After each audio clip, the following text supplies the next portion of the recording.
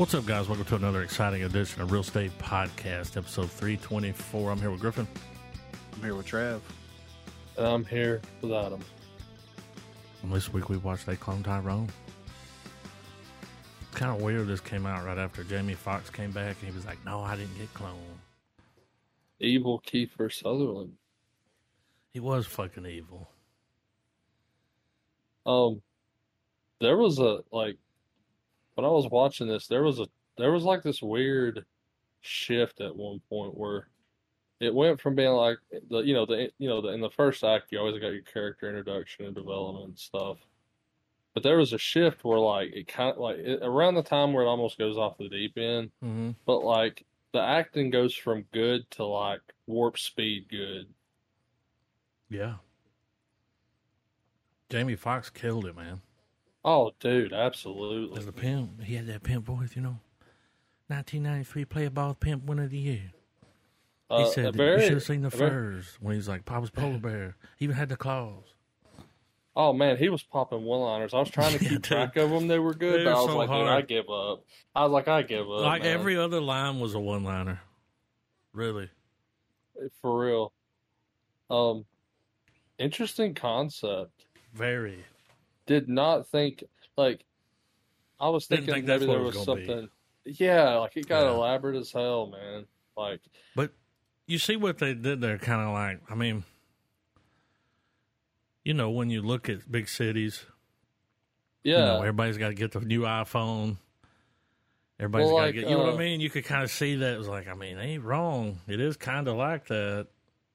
Well, like, almost, programmed. Yeah. Way. Well, like, it's almost like it borrowed, to me, the plot borrowed heavily from The Matrix. Yeah, they were trapped in the Matrix. And, they had the food, everything down to the food, the drink, the beverage. Yep. It was almost like this weird hybrid product. Yeah, it was like this weird, like mashup of aspects of The Matrix and the Truman Show. Yep. When he told him, he was like, we can't get rid of you. 3 weeks from now, there'd be a fucking Starbucks. Yeah. And it's like, wasn't that crazy? Well, what was crazy was they created him and gave him this backstory that his little brother died, probably got shot or something. And his mom never came out of the room. I was waiting. When he woke up that one time, I was like, you need to go in that fucking room. There ain't nobody in there. Oh, yeah. But that was fucked up that's the life they gave him. Like, you're this guy. But if you go somewhere like that, there's always those people. You got your trap guy. You got the guy that sits outside the store. It was like, you got the guy that's like used to be a pimp. Yeah, like that. It had all the players. Well, it's almost like, and then they painted the homeless guy as the one that was awake and was just like, I'm just not going to take part in it. And that's what I took from the old guy every morning in front of the store. His life was like Groundhog Day. He'd come out with a scratch off. You lose. Yeah. He'd give him a little bit. I'm like, give him more than that. I mean, well, when they're setting the plan off and he gets shot, the clone comes out and the guy's like, new car smell. That's what he said. You got that new car smell on you, young blood. Yeah. Like, I was kind of waiting for Fontaine. That's the character's name. I was waiting for him to start siding with the homeless guy. I don't know why I was thinking that, but I felt like because they were clearly showing you that he was the one that knew what was going on. Yeah, he'd been sitting out there watching all these years, seeing all this shit. But like he just like agreed, like he was going along with it. Maybe at one point he tried to fight it. Well, yeah, and I mean, but kind of like Fontaine when he was like, "What's the point?" I mean. Oh, it was sad as fuck. They even made it to where like he tried. I'm just gonna call it the Matrix. He tried to plug back into the Matrix, man, and just tried to. But like the scene where he's watching TV, he just throws that fucking beer, and he finally kicks the mom's door in. And there's just a little box there. How low key. You know what I mean? Like they had the like old school speakerphone from like the 60s. Mm-hmm. It was like, huh. Tang. Nancy Drew did a good job. I enjoyed the cast. I like how it had that kind of grindhouse 70s it had a look. blaxploitation feel to it. Yeah, and it kept doing that, like change the reel, blimp of the quarter. Mm-hmm. Oh man, I bet that would. I didn't even notice that. Oh, it did Actually, it constantly, man. well, I mean, it matches the tone of the movie, Yeah. especially every time Fox was on screen. Oh man, what you talking about? John Boyega did a good He job. did a good job. Did you notice when they show the version of him that's in California, he had a different accent? Mm-hmm. When he said store? They took advantage of that English Yeah. Well, the acting other dude was school, like man. Stowe, you know. This one was going to the store. But when he came out of that house, I was like, damn, it's like Friday. Oh, shit, here we go again, you know? Different hairdo. And then he's like, oh man, whenever they finally get all the clones outside and expose everything and all Yeah. that, and then like when it cuts back to that, they're sitting there on the couch and dude's like, well, like they already it already kind of started doing some of the work for them because they said they were like, let's go to Memphis, see if we can bust something up over there. There's clearly these experiments Yep. are being ran all over the country, In every city of the world, probably. Wow. But I enjoyed it. I'm surprised that it was a Netflix movie and not like it felt like it could. I felt like it probably would have survived well in the box office. Yeah. Yeah. There was enough a decent budget. There was enough sci-fi involved to that part, man, where that shows them down in the When they the first go cloning down? part.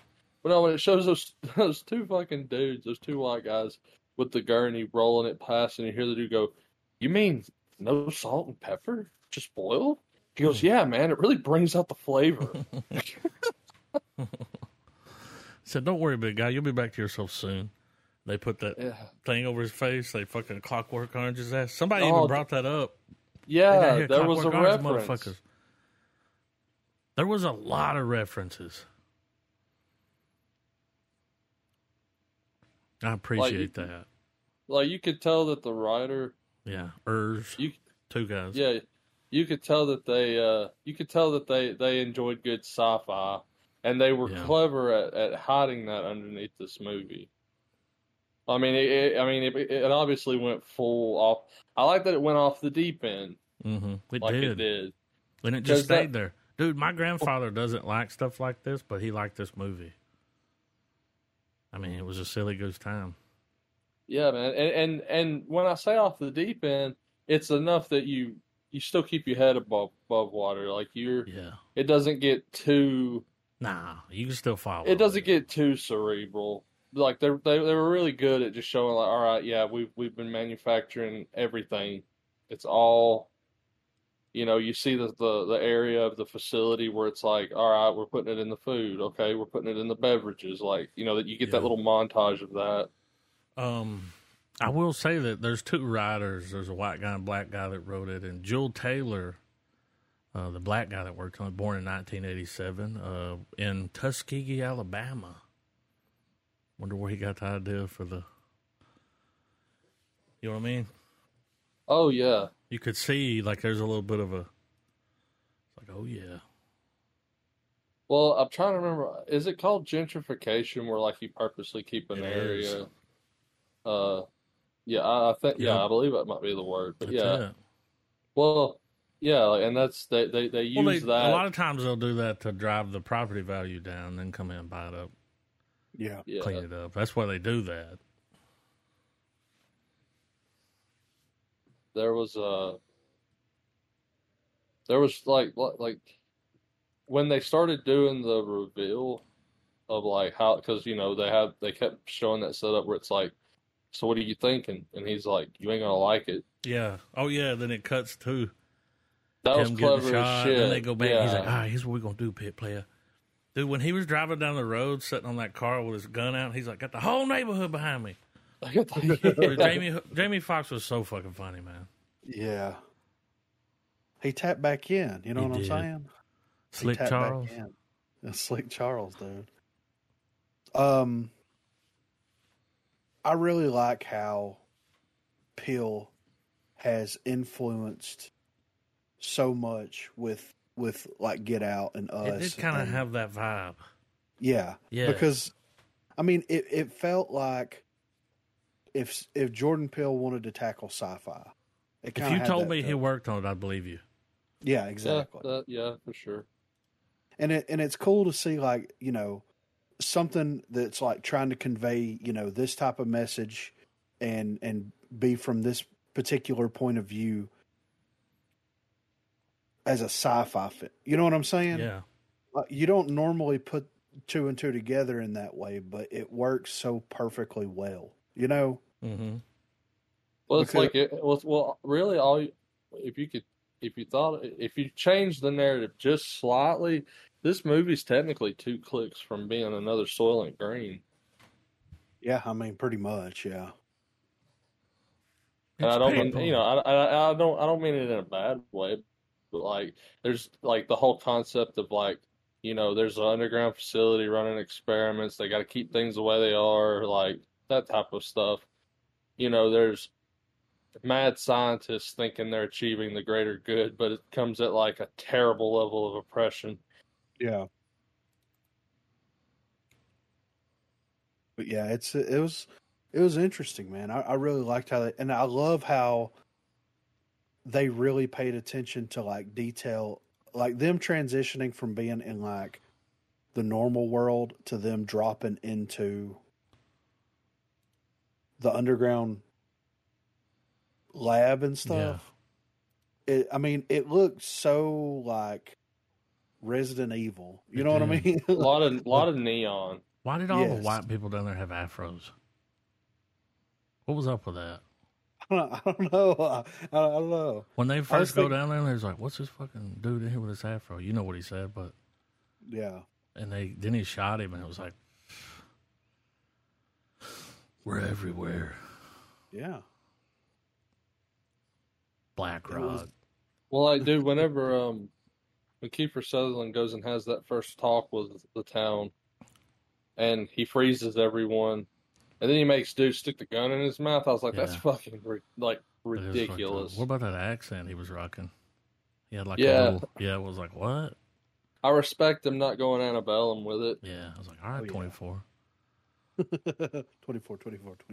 This movie is what happens when Jack Bauer doesn't find the bomb. He just resorts to a life of scientific tyranny. Yeah. He said, respect the cuticle. Be gentle with it. When she was doing his nails, gotta respect the cuticle, bitch. It's worth watching again just for his performance alone. And I mean, never mind that. Like we were talking about earlier, like Jamie Foxx's delivery of his line. I mean, like the movie's got rewatchability for sure, and I would absolutely throw it up there with like any of the other cloning style sci-fi films. Like it absolutely deserves its place on the shelf. Yeah, I really like what they did with it, man.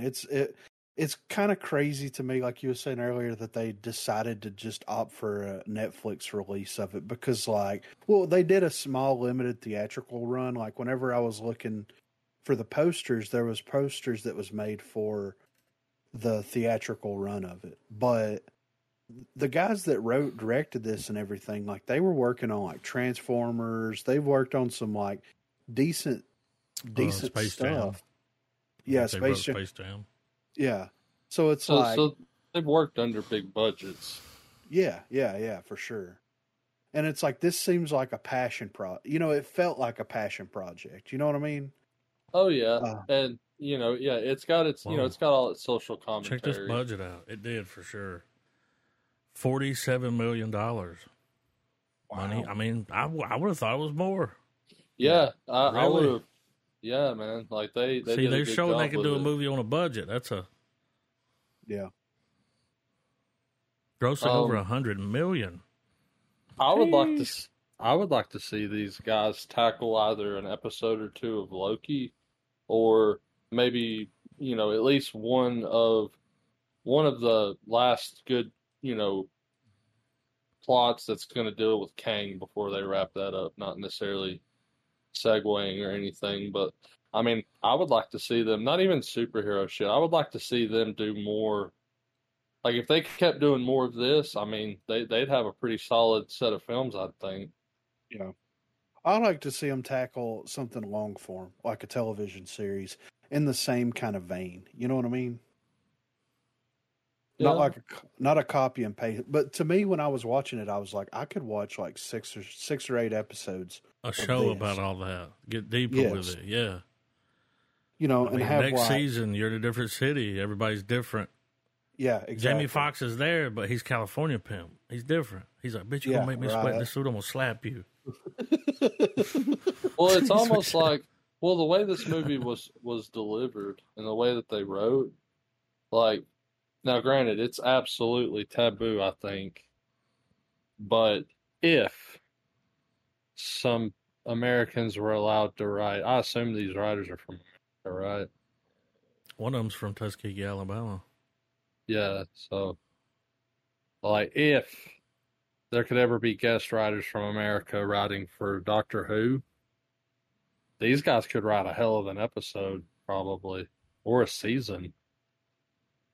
Yeah. With the way they the way they mash, um, like having that divide between like the normal world and then when things get all weird and wibbly wobbly. Mm-hmm. I think they could handle something like that. Just like the little seasoning of sci-fi is like that was good. They peppered it on. Yeah. Not to say that like the messages of like neighborhoods constantly just always staying the same, and it really is kind of out of their control,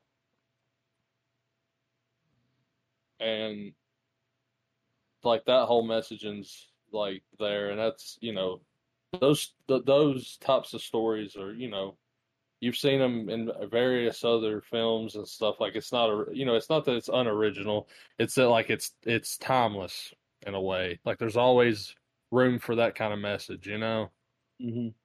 But it's almost kind of, and maybe I'm making meta out of nothing, but it's almost like it's the social commentary. It's reflective of society, like where things kind of are on repeat generationally. Well, it's the fact that they were able to take something that has been used as a plot device we've seen it used as a plot device so many times, and introduce something fresh and original to it. It's not breaking new ground. It's not telling a new story per se, but it's introducing and it's showing you things in a different kind of way. And that is like, okay, let's break the mold a little bit. Let's do something familiar, but let's break the mold enough to bring people in and get them interested in it. And they did that, Yeah, and I think that too, that they by doing that, it adds testament to the plot device because, like many others, just because it's used time and time again, don't mean that it's bad per se. It's just that people enjoy those stories. Yeah, it was great. I mean, John Boyega. I've never seen him play a character like this before, and seeing him like he nailed it, dude. Well, it makes Like, me wonder if there's more of his performance on the cutting floor of Star Wars than we're led to yeah, believe. exactly. Yeah, I was thinking the same thing, dude. Because this makes his Finn performance look very two-dimensional. Yes, very. Because I really thought we were on to something in Force Awakens when they reveal him as a stormtrooper, and I thought we were going to get like, okay, we're going to get not only a Jedi story, but we're going to get this really cool, unique like perspective of what it was like to be a stormtrooper, what all that they actually went through, all that kind of stuff, or at least his perspective of it.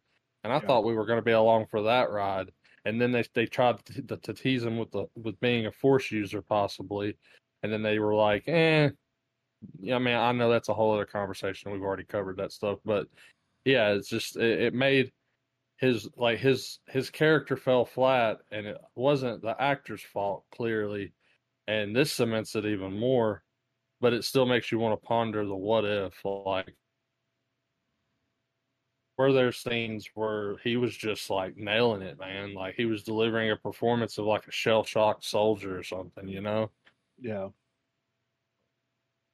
Oh yeah. But I enjoyed it. Like I'll if I come across this on Blu-ray, I'll pick it up. I'll be revisiting. Like I would definitely lump this into the pill. Whenever you're sitting down and you're peeling, I would definitely kind of throw this in there with that. You know what I mean? Mm-hmm. Yeah. Well, it would be like it's weird because I would probably like I don't know if you're thinking like a pill marathon or something like that, and then it's getting about time to switch gears to another director.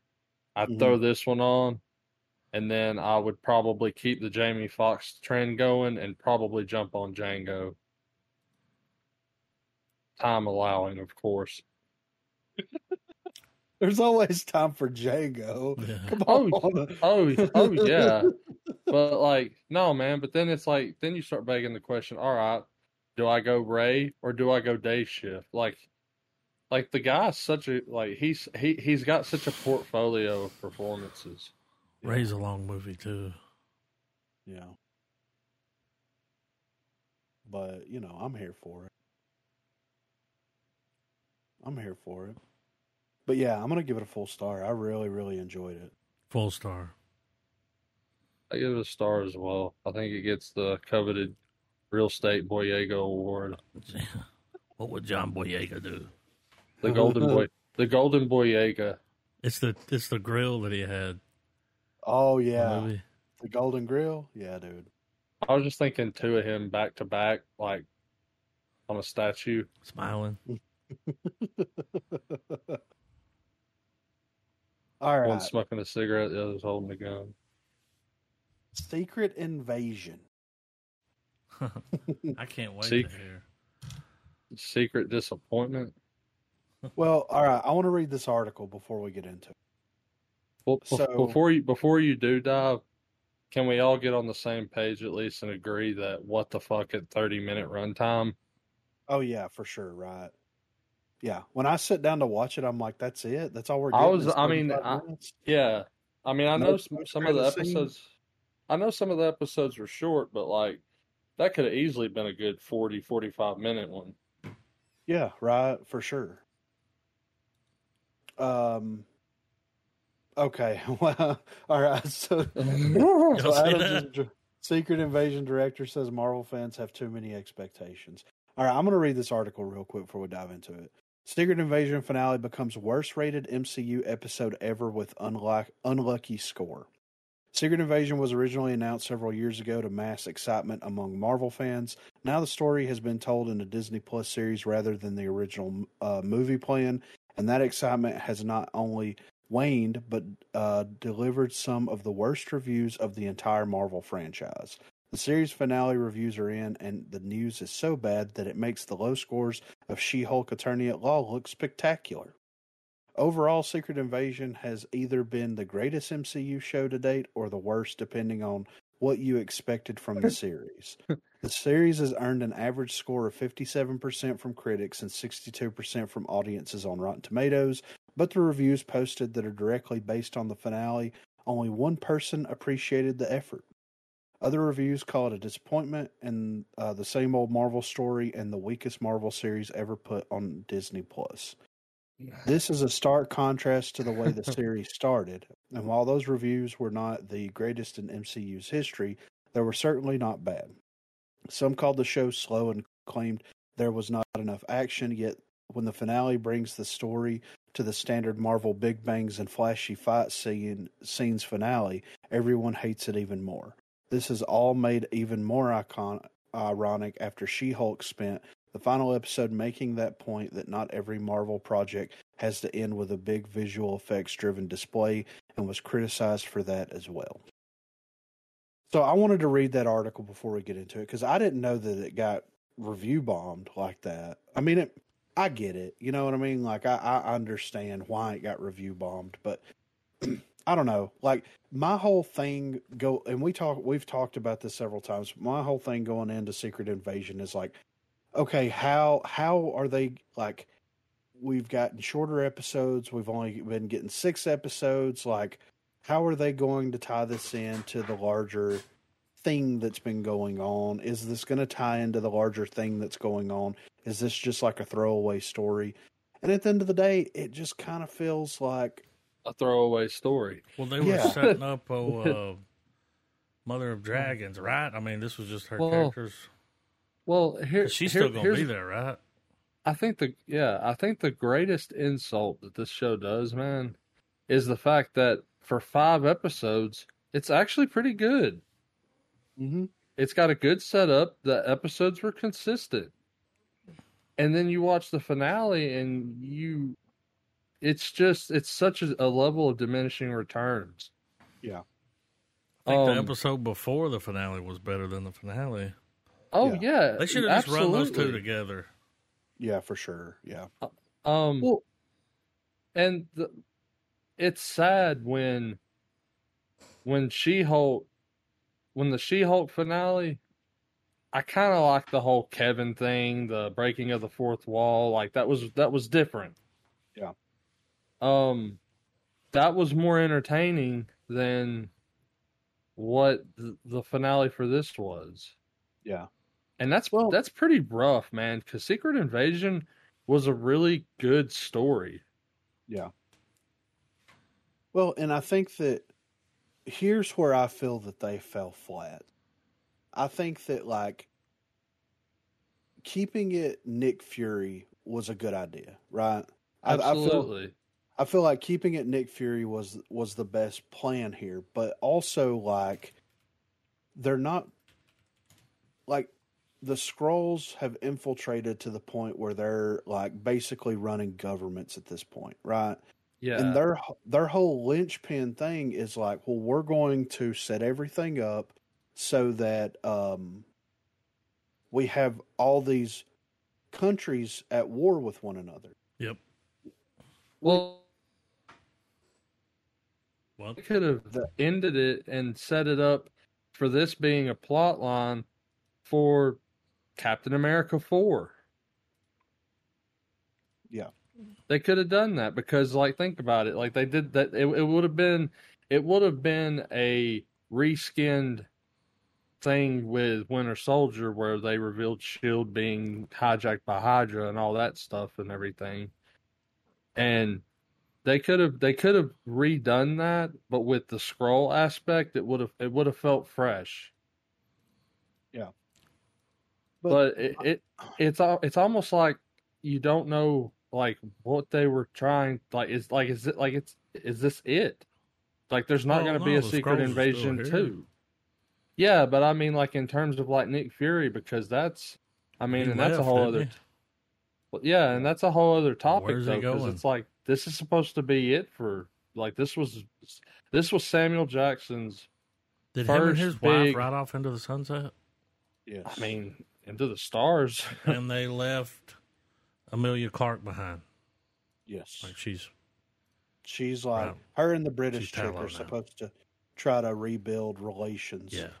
And here's the thing, too. Like, okay, like I was saying before, it's like you're going to have basically governments going up against one another, right? But, like, at the same time, pre-Thanos, all this shit that happens, like, okay, that's believable and understandable. But, like, when you have people that are strong enough to destroy the planet that everybody is on, it's like, so you're, instead of, like, plotting superheroes against one another, you're going to plot government bodies against one another.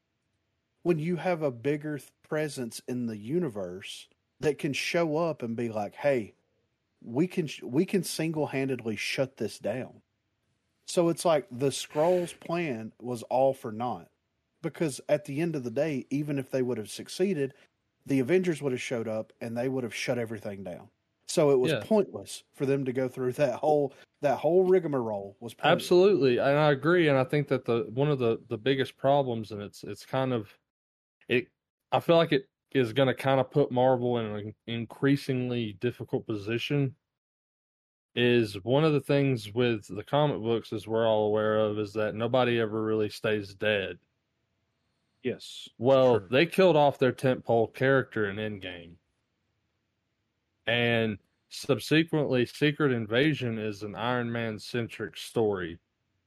So we could even go as far as to say that this was probably going to be dead on arrival. Like part of me felt like I should have saw it coming, that this was going to be kind of a ham-fisted ending. But with the way that they were handling Nick Fury's character, I genuinely thought that, okay, let's just shift a little bit, because Marvel is good at doing it. When they do a plot like change for a character, sometimes they nail it and it's fine. Because I mean, going 1-to-1 adaptation, I mean, it's stupid to assume that this far into the genre now. And I'm not someone that's necessarily going to hold a film to that standard anymore. You know, maybe when I was a lot younger, sure, but not now, you know. Yeah. But when you take the main character out of a story that needs it and try to tell that story, they should have stayed to that, and they should have kept that as Nick Fury instead of what we got. Yeah, I mean, and at the end of the day, like, I mean, they could have set everything up perfectly. Captain America's no longer around. Iron Man's no longer around, right? But that could have been their point of entry. I mean, I know I'm splitting hairs, but Steve Rogers is not around, absolutely. But yeah, technically Captain America is still around now. It's just right. But Steve Rogers is no longer there. That could have been the jumping off point to where it's like, they're back. What's happening? Like the snap happened, and we thought that they died, but they're back now. Like they could have positioned this in a way to where like the Skrulls really could have mind fucked everybody. But yeah, like it could have been like would you say maybe make this be Infinity War 2.0? Setting up for that. I don't know what happened. I mean, I think AI wrote this episode. I don't know. I don't know. Well, and at the end of the day, it should have been this idea of like, instead of turning these world superpowers, these countries against one another, they should have leaned more into having the superhero aspect. That would have like legitimized their budget, right? Because if they would have had all these different heroes that are popping in and out of episodes, because you don't know if they're Skrulls, and left it completely open at the end of everything, left it open to where you don't know who's who. You don't know who's a Skrull and who's not a Skrull. And they should have left that for like 7 years. Yeah. And built on that idea of like, we still don't know who's a Skrull. Instead of releasing them all like they did. Y'all notice Rhodey was in the hospital gown, so he was taken from the hospital. So he's been there for a while. Well, it could have also been a thing too, where that would have been a good place. Like the Skrulls could absolutely be Nick Fury's Darkhold. It's a good place putter to be like, all right, we're not using Fury for a while. The audience can just assume he's hunting down Skrulls. Yeah. Kind of like that. That's how that's obviously how they're handling Scarlet Witch. Like, hopping universes and all that crap. Yeah. But I think probably the biggest sin that this show committed, to me, is the whole Super Skrull fight. Mm. Like, they crossed the streams, man. And by that meaning, like, each hero that they've built has a unique thing that they do, a certain skill set, yada, yada, yada. And I understand that it's like, no, they took their DNA, that's why they have it and everything. But, like, that's still kind of bullshit.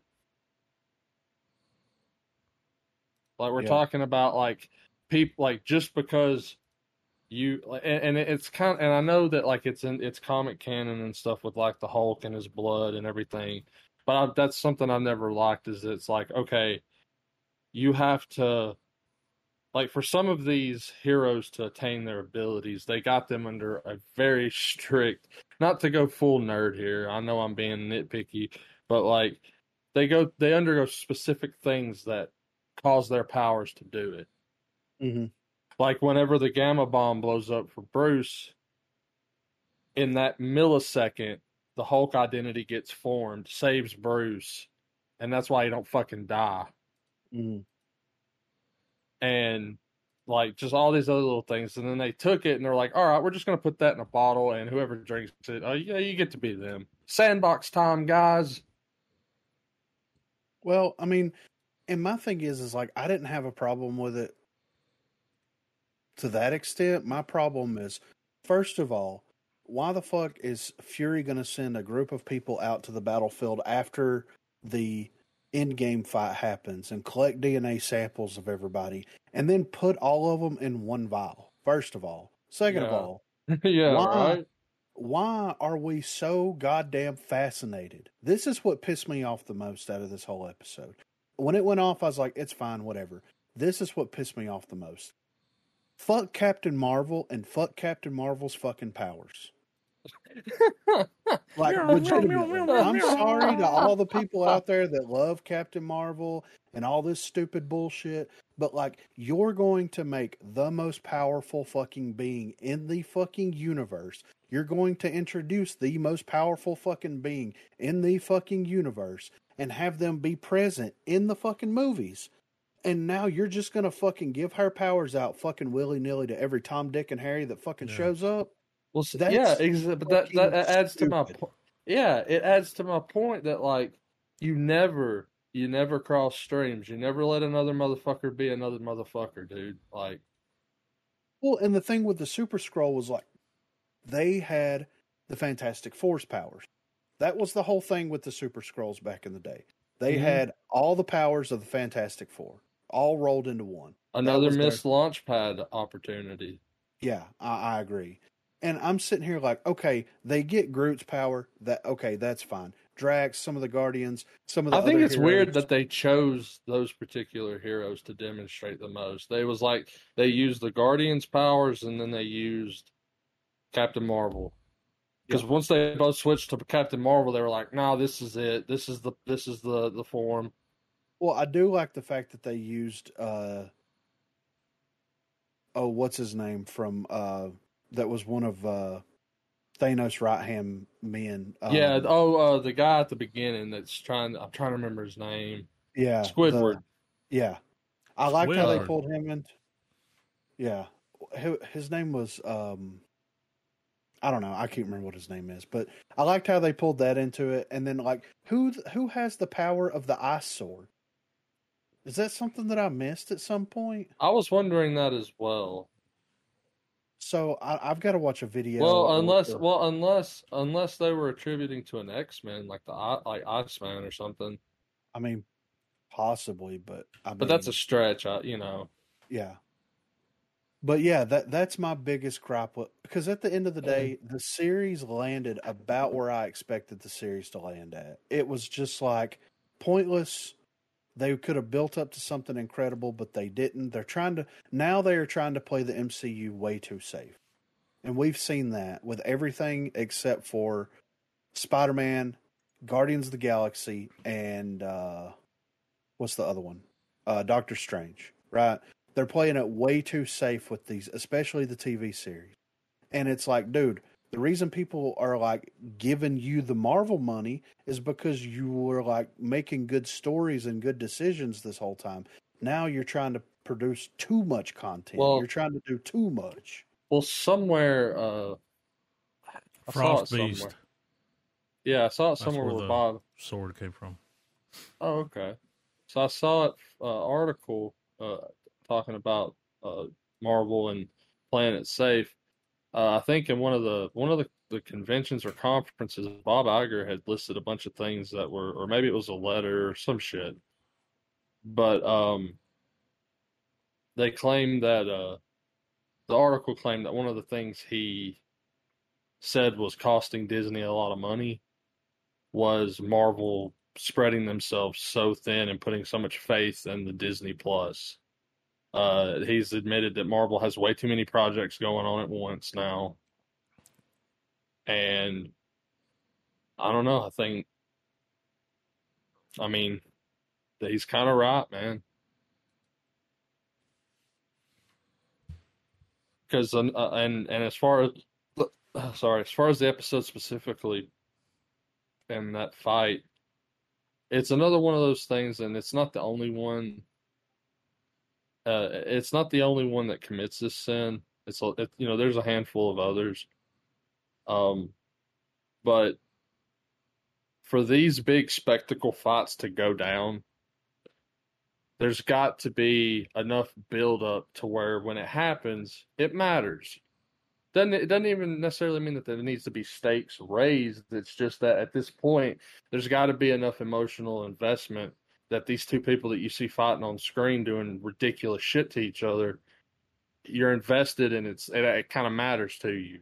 And that's not the case with Gravik and Gaia, because they probably, like, Gravik's only had enough screen time in the show, and Gaia wasn't even in Captain Marvel, I don't think, because I only watched that once. But like, these are characters we don't have any like emotional connection to whatsoever. Like, you compare this to like the very first fight in the first Iron Man film, where it's Jeff Bridges and Robert Downey Jr. Like, even in that 2 hour span, by the time you get to them fighting in those ridiculous Iron Man suits,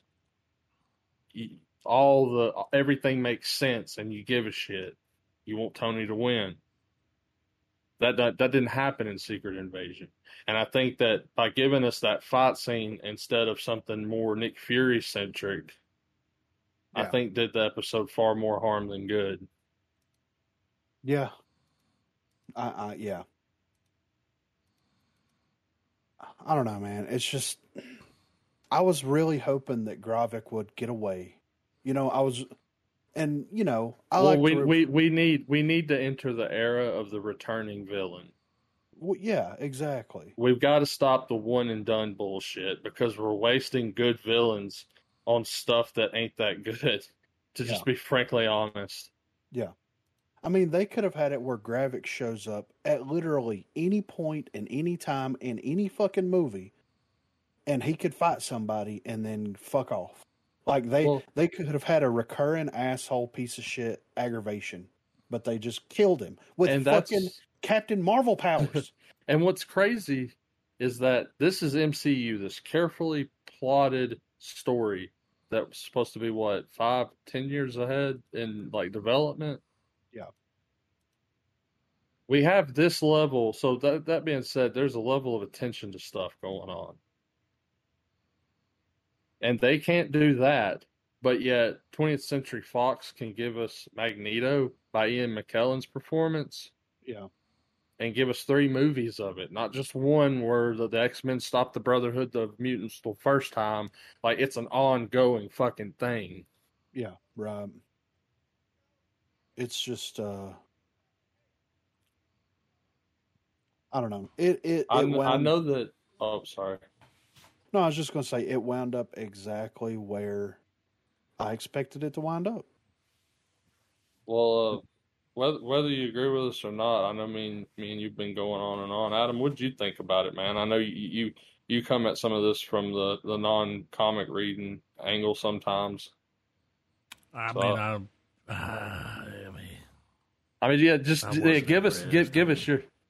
give us your your. I mean, that's all I got. I ain't gonna teach you how to build a clock. I'll tell you what time it is though. Yeah, I mean, we introduced a new character. I mean, in 6 episodes, right? Yeah. I mean, you're not Amelia Clark. Amelia Clark, Mother of Powers. So we don't need Captain Marvel anymore, right? No. I mean, she ain't coming back. Brie Larson's gone. She'll be here. Well, not to spurg out, but now that she has Captain Marvel powers, isn't the whole thing with the Marvels is that when they use their shit, at least by the trailer, it's swapping them out? Yeah, so now in theory, she should be fucking connected to them or some shit. I don't know. Look, legitimate question. How, like, they were kidnapping people and putting them underneath a fucking nuclear power plant, right? Mm-hmm. Which was Doctor Who as fuck, because it was always just that same hallway. But, like, do they have cancer now? Like, they're underneath a nuclear power plant. Funny you bring that up, Griffin. No, I saw some shit this week uh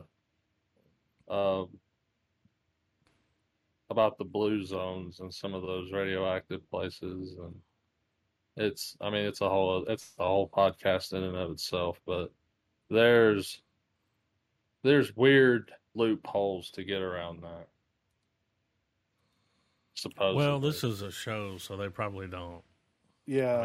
They didn't read that If it much was the into real it. world, Yeah. they might have a. Yeah. The whole time I'm like, issue. we've got even Well, like fake. Well, just, Nick I Fury mean, we shows used to up. live close to a nuclear power Well- plant that was. Well, like They were like, it ain't active, but that bitch was smoking, so it had something in it, you know? They were definitely cooling something down. I mean, and there was also one of the things that was jarring for me was that we got this slow build up to the end of episode 5. We get the Nick Fury fucking suit up, we got the eye patch back, like, all right, we're about to get the last half of the story, Mm-hmm. Like, he's got the I'm getting answers jacket on at this point. And then it just immediately cuts to the next episode and he's already there. Yeah. Like, no, like, I thought this was kind of John Wickish in that, like, when he leaves there and he goes there, he's got to watch his fucking 6, dude. Yeah. And he just shambles around. He just walks in with that pimp walk that he's been doing the whole show. well, didn't Disney recently, wasn't they like, we're going to kind of cut back on the stuff we make because Yeah. they keep making stuff like this? It's like, yeah, just hold out, man. Throw it in something later on. Yeah. Not every little fucking thing has to have its own little mini series. Like, Yeah. You hit the nail on the head there, Adam. The nail on the head, my man. it's happening. They already said they're going to cut back on, and with Star Wars and. Well, it's tied to what you're saying, man. It's economy sucks, but it kind of helped them make that decision. Yeah. Well, I mean, why? Like, don't get me wrong. Secret Invasion is a big deal in the comic world. So was Secret Wars and all these other big crossover events. They're the they're the nexus points in the overall Marvel comic lore. But some can afford to be skipped over, as heretical as that might sound to some of the more hardcore readers. But in reality, the MCU could have existed absolutely fine without ever having done Secret Invasion. If you would let people read the script, it's like, here's what the show's going to be. They'd be like, yeah, just put that money in Loki or something. Yeah. Right. I mean, something that's going to be better. And how much they spent on this shit is insane. It well, is and on what? Well, what's crazy is it's like they're trying to tell all these stories now, and at a point in time, I feel like we all were at it where we're like, yeah, dude, like, wouldn't it be cool if they did this story or that? Blah blah blah blah blah. Some things are better off left in speculation. Well, and in your imagination. Yeah. And what happened to I don't know, good business? Wouldn't it kind of be a safe investment to keep some stories in just their respected medium? Yeah. Kind of give someone I don't know, an incentive to retread certain comics to get to a storyline like this that's not in the shows or movies. Yeah. I mean, it's a win-win.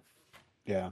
I mean, I agree. And the thing is out of all the Marvel shows that we've gotten, I mean, there's only a handful that's been exceptionally well made, right?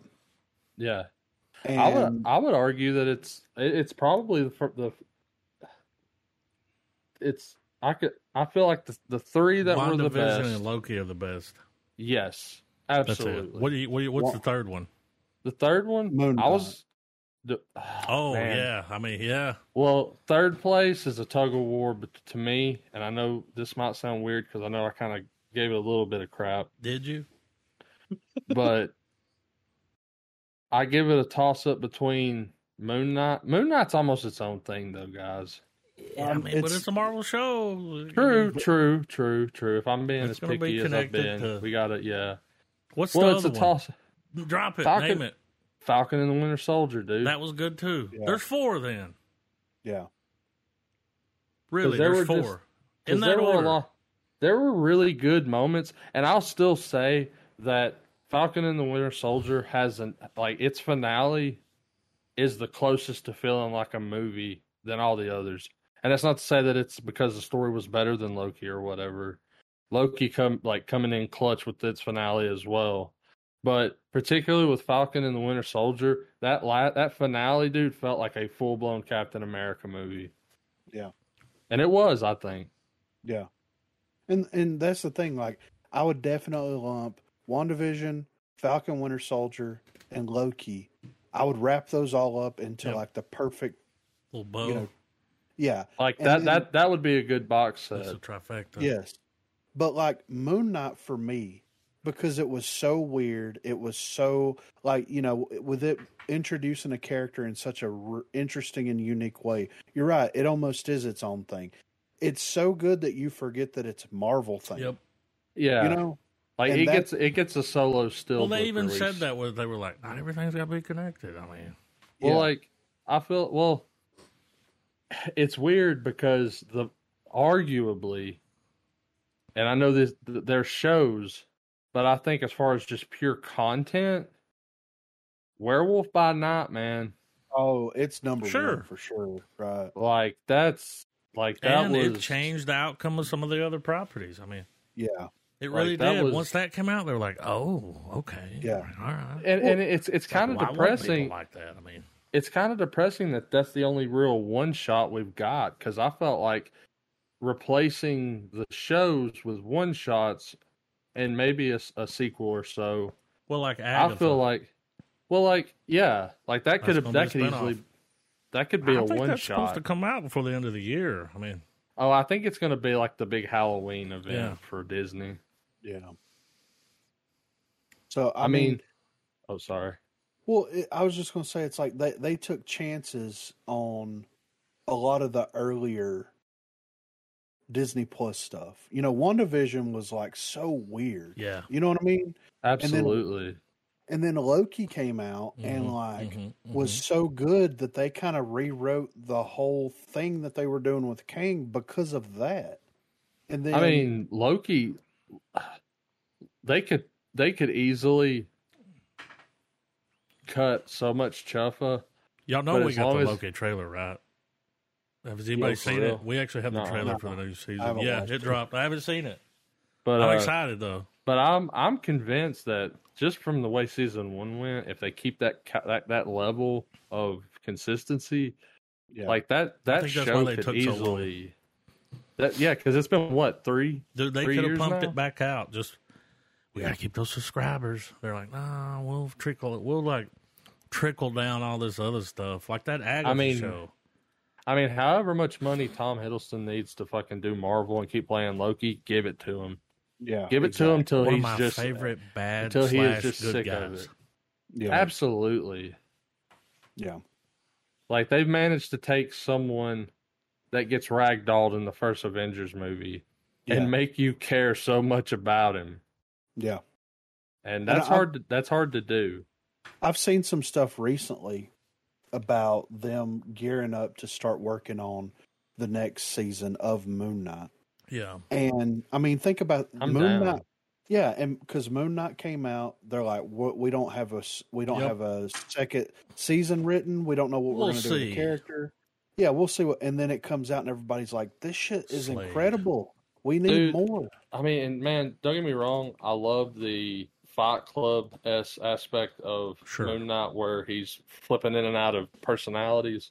Yeah, but when Khonshu goes, "I am the god of the night," and starts rewinding the stars. Yeah. Sold American, dude. Yeah. It was great. I think that they need to learn from that. Like, here's the thing. They need to drop one season, in my opinion, one season, one series. And, like, when you drop it, do it where it can be a one and done. Yes. Put it all out there. That way, if it's good, Because they're always trying to, no, we could spread this out. And it's like, yeah, but it might not last. Hey, if you spread it out, it probably won't. Yeah. Put enough in that first one that it's like, okay. Well, let's think about that was 6 episodes. Yeah, and that's a shame. Like, if they would have spent 2 to 3 more episodes on this shit and really built up to something, it would probably change a lot of people's opinions on Secret Invasion, you know? But here's the thing. How much, just this year alone, how much are they spending in Marvel television? Because we got Secret Invasion, which was what, $250 million? Mm-hmm. Loki, and then Agatha, and then I'm sure that there was something else. I can't remember what it was, but so they're spending probably $750 million. Not to mention the $1 billion they lost. Yes. That they spent on stuff that just didn't do well. Yes. $1 billion. So let's peel it back. If you're going to do a series, do a series, 8 to 12 episodes, and drop half of that budget. Drop $300 million on a 12 episode series. That's make it almost like a movie event thing. You could even, you know what I'm saying? Film it all. Yeah. Instead of having to, bring it back. We still haven't got they had to bring back Bob Iger. Well, now granted that this rolling back, the smarter option is going to cost a lot of people a lot of jobs. Sure. And that sucks. That's always terrible. Yeah, build back better. But I think if Marvel could, I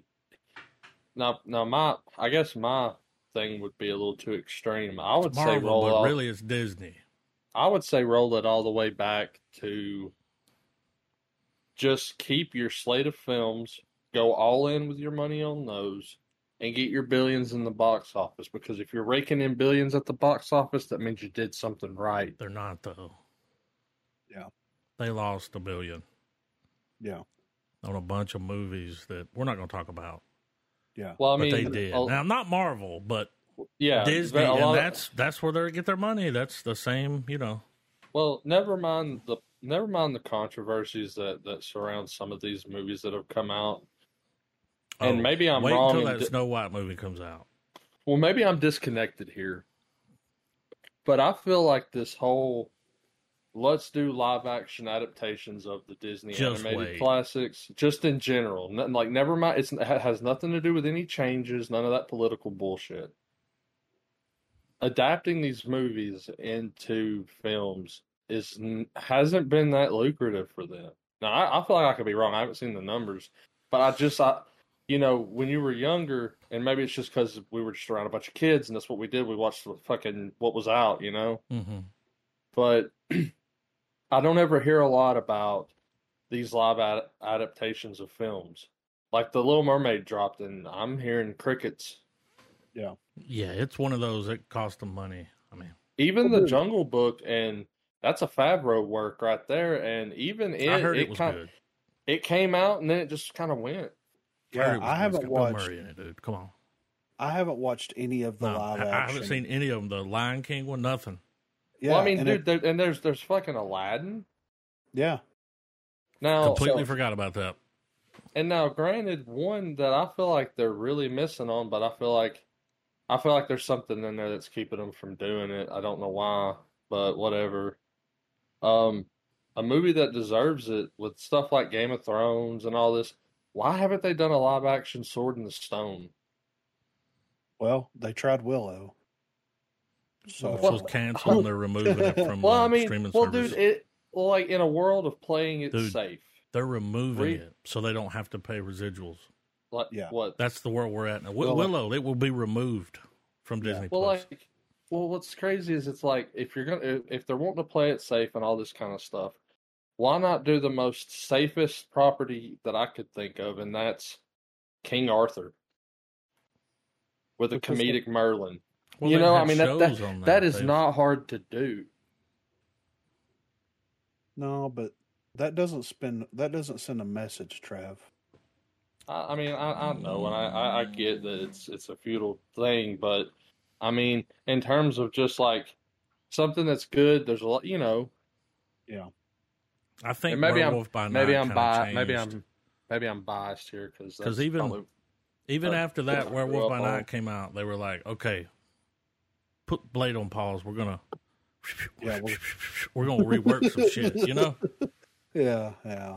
So I'm excited for that next phase of stuff because this had to be filmed a while ago. This was, yeah.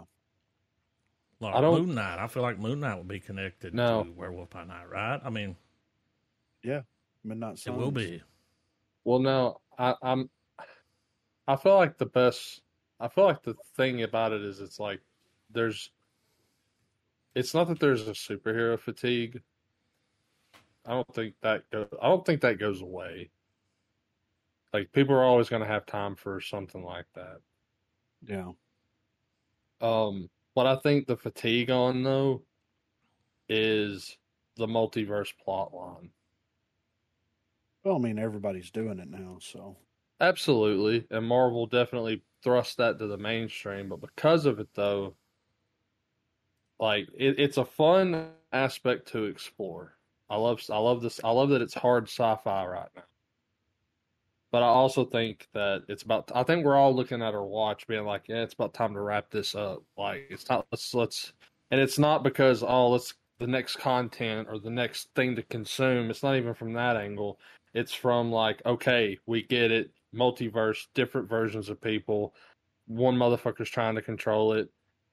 Let's like it was something that is so vastly like creative where you can pull different things. Mm-hmm. It's almost like it's a stellar concept than just time travel after doing it so much. Yeah. And I guess because like also Marvel has done a horrendous job at moving the Kang plot line along.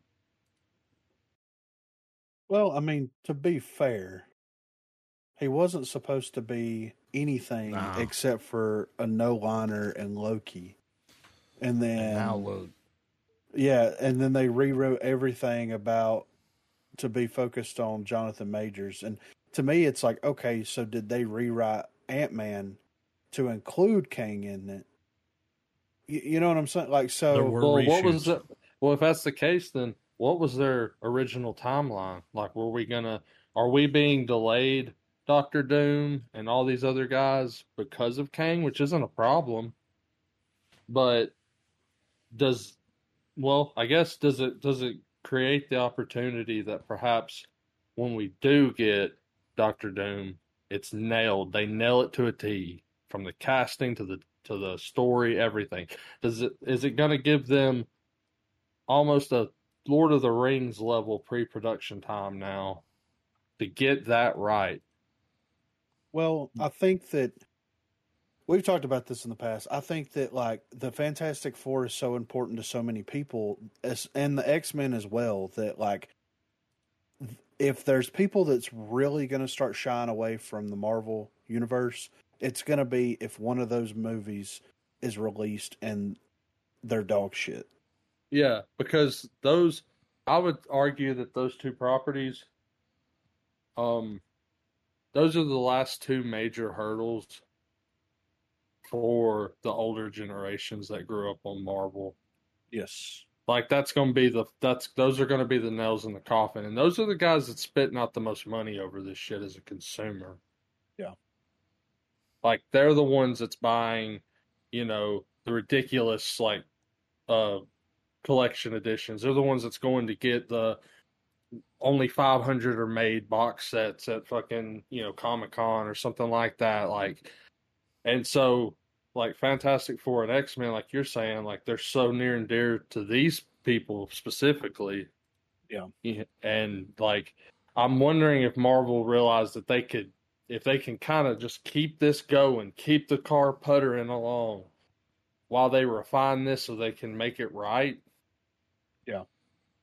I wonder if they're smart enough to take that angle. Well, I think that that's what they're doing. I mean, because realistically, other than Doctor Strange, and like Spider-Man to an extent, nothing has really pushed anything forward. I mean, you had Ant-Man, but like it wasn't very crucial to like furthering the overall story. I think that and I don't think that the Marvels is going to do anything significant with that either. And Guardians of the Galaxy didn't either, as good as that movie was. Like in the grand scheme of things, Yeah. it didn't move the needle at all. Well, in terms of it doesn't. It doesn't have, like, granted, a lot of what carried the previous like saga was those little nuggets of moments where it's like, all right, an Infinity Stone. Okay, why is Thanos on screen? Okay, another stone. Like, I'm not necessarily talking about that, but going as far back as to the hype and conversations and the speculation that people would have over the fact that they just got out of the Incredible Hulk and was like, dude, I think they're gonna do Captain America. Mm-hmm. Like, what if they make an Avengers movie? How crazy would that be? Like, Marvel needs that again. Yeah, well, and that'll come. I think that they're going to do Deadpool kills the Fox universe, and I think that they're waiting on that to come out before. I'm sure you've seen the photos. You know that if that's not the plot, it's heavily referenced. Yes, so I really think that's gonna. They're waiting for that to come out, but they're also like trying to get all their ducks in a row. So, which those set photos, that shot in front of the 20th, that looks ridiculous, and like the best fourth wall breaking way possible. Yeah. So, well, it's like they're gonna take She-Hulk jumping out onto the Disney Plus screen, and they're gonna like put it on Adderall and steroids and just let it go. Yeah, right. But Secret Invasion as a whole, I'm giving it a 0.5 star. It wasn't awful. Well, it was just the way it ended. It was build up to nothing. Yeah. So, I think, at the end of the day, it's one of many other shows of many other genres that go the same way. Like, it doesn't, in its demise, it doesn't tread any new ground in that failure. Like, it does the same thing as other shows that just don't stick the landing. Yeah. But if you don't care about the destination and you enjoy the journey, as everyone gets told nowadays, it's worth a watch. Yeah, I agree. Just go in with just go in knowing that there's it's gonna be disappointing to an extent. The biggest outcome is there's another character that has Captain Marvel powers. Yay! Yeah, I guess the best way to put it is that, like, depending on your age will depend on how much you enjoy the ending. Yeah, for sure. Because I feel like the finale, it's almost like they were like, dude, we're getting pretty dark with this espionage thriller, who's who. Like, a lot of people have gotten shot in the show. Let's go hard left and fucking do one for the kiddies. Yeah. For the children's. Which, whatever. I mean, that's at the end of the day, that's the demographic this stuff was initially aimed at. I got no qualms with it as an adult that enjoys it, but it does kind of suck it into the way it did. Yeah. But I think it deserves a 1.5 stars. I assume you're going 0.5 star too, Adam, or are you going to go no star? I said 0.5, yeah. Oh, okay. So we got a little bit of movie news here, and we're going to power through some of these. So did y'all see the Warner Brothers stuff that happened with the Barbie Hammer? Japan was pissed. Yeah, they were so bad. Okay, so following a condemning criticism from the Japanese branch of Warner Brothers, the main Warner Brothers film group has responded in a statement apologizing for any offense caused their replies to tweet featuring atom bomb images combined with stills from Barbie. The statement read, Warner Brothers regrets its recent insensitive social media engagement. The studio offers a sincere apology. The phenomenon of Barbenheimer may well have taken most of the world by storm in the last couple of weeks, but it seems that the unprecedented box office showing of Barbie and Oppenheimer's dual release scheduling is not enough to stop Japan's official Barbie account from facing off with the U.S. counterpart. In a statement condemning the American Barbie account's frequent use of emojis to celebrate this year's Summer to Remember, while seemingly forgetting that behind the strange way the movies have become intertwined, there is a very serious historical event behind one of the movies. The Japanese site didn't hold back and show that not everyone is keen to go party right now. The story of Oppenheimer clearly has particular significance to the people of Japan, telling the story of the creation of one of the most deadly weapons ever used, and one that caused unimaginable destruction and death in Hiroshima and Nagasaki. For that reason, the movie itself was always going to be a movie that walked a fine line, but the joking way in which it has been melded with Barbie was too much for the Japanese Barbie account to remain silent about. The statement translated from its original Japanese reads, "Currently the movie Barbie and the movie Oppenheimer were both released in the United States on July the 21st.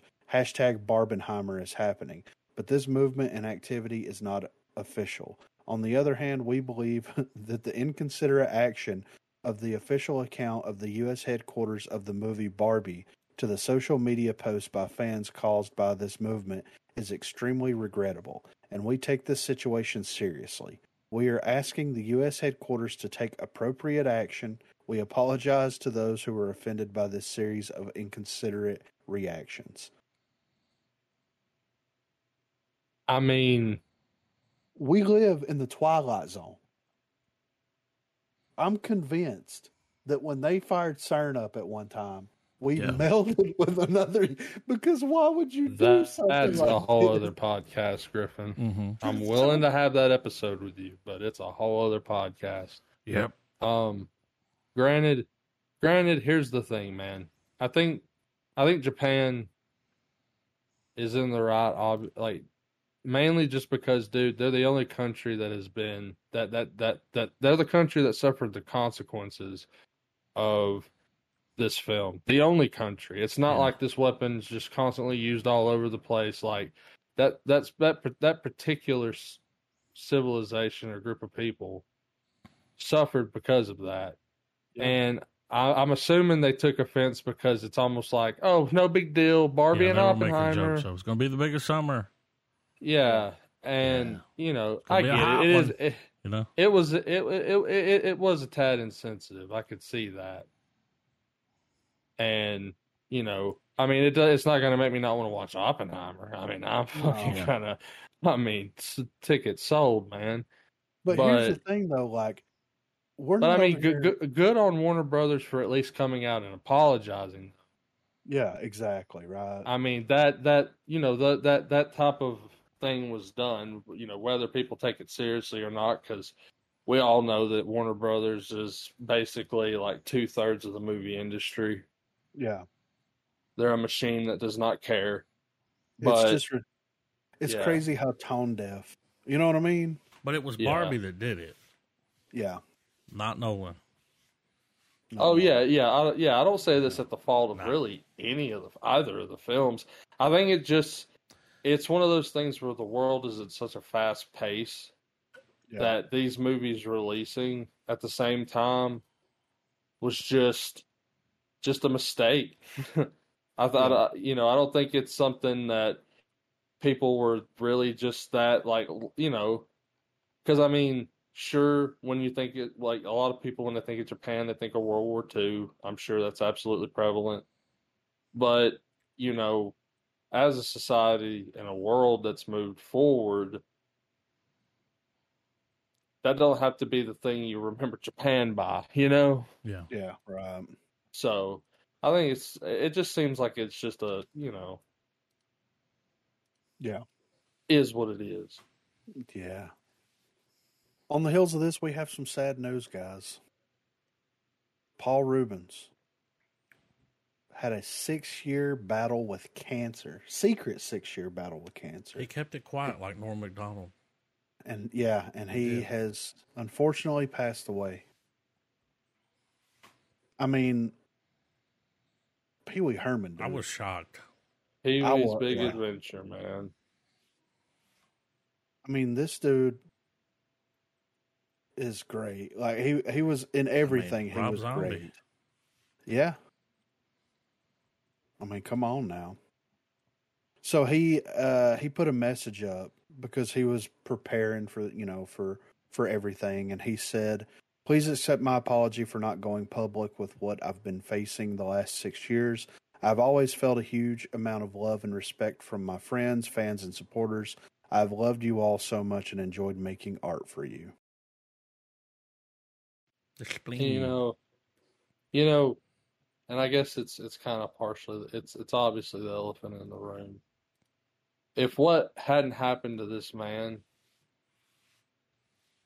he would have gone on to have appeared in so many other things. I mean, he did. He still had a career for sure, but imagine what kind of content he would have been a part of had he not had that spell. You know what I mean? Yeah. Adult theater thing. Yeah. Yeah. And what's crazy is to show you what the public thought was just completely heinous then compared to what it is now. Yeah. Like, talk about like being able to like cut the tree and see how old it is, you know? Yeah. I realize he was 70. Right? That's wild. I mean, it's crazy, dude. But I mean, hey, he did, he was battling it himself. Yep. He didn't want the attention. No pity party.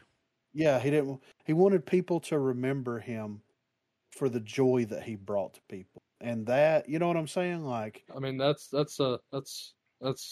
respect. It's an OG thing. Yeah. It's just, it's a sad day, man. But I mean, the things that this dude's done is going to live on for forever. I mean, dude, yeah.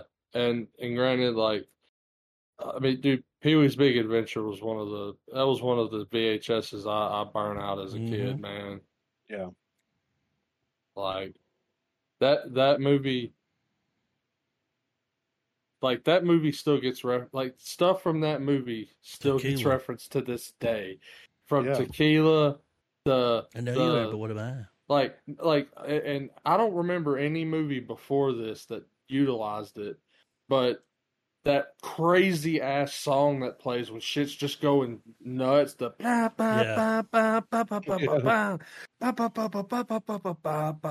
know what I mean? Like, this movie set that trend, you know? Yeah.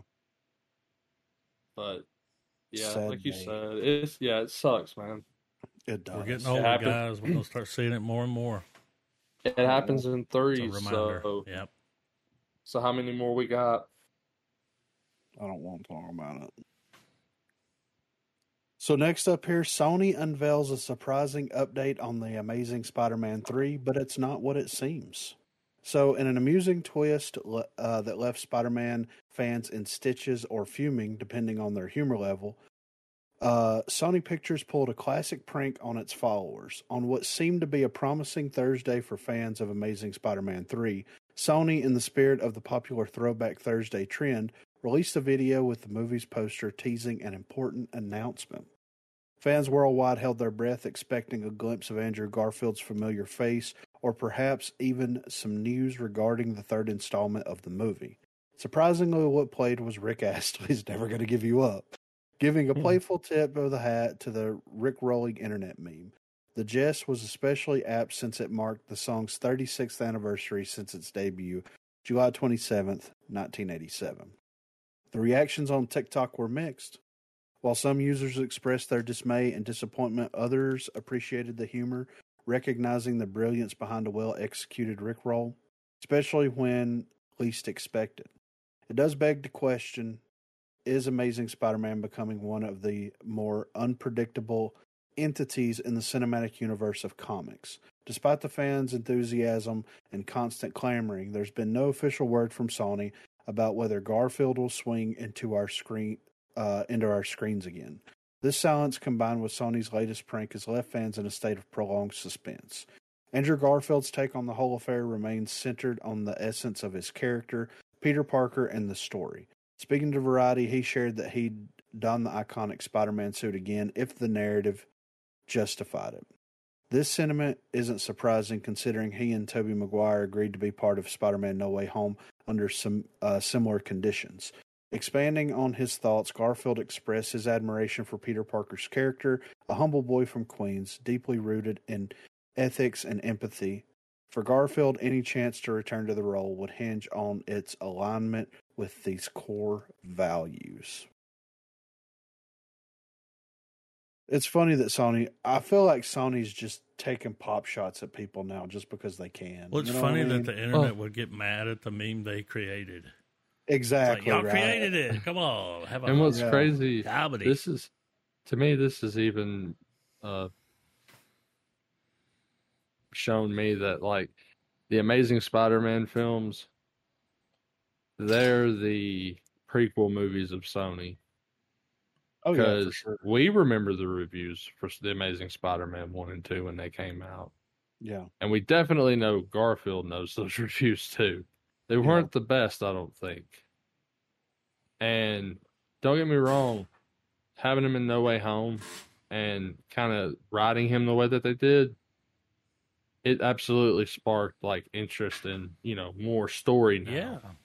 Yeah. But outside of that, though, no one was really asking for it. You know what I mean? Like, there was still people wanting just Spider-Man 4 from the Raimi verse. Yeah. And it just kind of got quiet with the Amazing Spider-Man. I didn't have a problem with those Amazing Spider-Man movies, but I remember, like, kind of everybody, like, kind of with what everybody else was kind of thinking. Oh, well, there's a reason why they didn't make a third one. Yeah, absolutely. Yeah. So they rickrolled the internet. It's like, fuck y'all. You're the reason that we didn't, Well, here's my theory. I have a theory, of course, as long as Sony continues to make Spider-Man related content, they're going to keep the rights to Spider-Man, right? Mm-hmm. And Marvel or Disney, instead of, like, shelling out the money to just buy it outright, $4 billion, I believe. Yeah, they're spending money on stupid movies that we don't need, or making decisions that we don't need, or they don't need to make. I feel like they're going to keep the Amazing Spider-Man 3 and Spider-Man 4 in their back pocket because... Oh, it's a middle finger to them, to Disney, for sure. Well, it's that thing where it's like, all right, Morbius came out and, like, it flopped, but got this weird thing that happened around it where, like... Yeah, they re-released it, so that happened. And then you've got Venom that came out that made a bunch of money, but it's not particularly a great movie. Like, it's fine, it's fine. The casting of Tom Hardy is what saves the Venom movies. Yep. Yeah, absolutely. And now you've got Craven coming out, which looks okay. Like, I'm kind of holding out for that, so that whenever we watch it, but, like, it doesn't make me excited. With Craven, I'm just expecting it to just be just a typical action movie. Yeah, right. And I feel like, Venom, the third Venom movie comes out, whether it has Spider-Man in it or not, whatever. I feel like they're keeping these Spider-Man properties in their pocket. That way, if they run out of ideas or if their movies continue to flop and they're like, we need to make a lot of money really, really quick, let's just get Garfield back in here, or let's get Maguire back in here, and let's do a Spider-Man movie and make billions of dollars, and we'll continue to keep the rights to it. That's their play. That's what I think their play. Now, what would be insane in keeping line with the emotional damage? Well, the emotional connection that the Amazing Spider-Man now has in the MCU fandom and stuff. It would be interesting if they give him a full arc, because the way the Amazing Spider-Man ends is not a happy ending. No, not at all. No, and it involves Doc Ock, the whole mind swap, and it would be interesting if that whole plot could be fused with Miles Morales, and we let Andrew Garfield pass the torch to a Miles Morales Spider-Man. That way, Tobey Maguire stays in his separate, like, nothing exists but just Spider-Man. Well, but you they need him for two. Yeah. Yeah. But the thing about that is, like, and I don't know where the red tape begins or ends, because it's like, Sony has the rights to Spider-Man stuff, but Miles Morales was created after that agreement. Well, you know what I'm. So I don't Mm-hmm. know if Sony owns the rights to Miles Morales or if Marvel. Yeah, part of me thinks it's Sony though. Mainly Yeah, because like they're banking on him hard in the video games, yeah, the Spider-Verse movies. So yeah, it's absolutely Sony, man. yeah.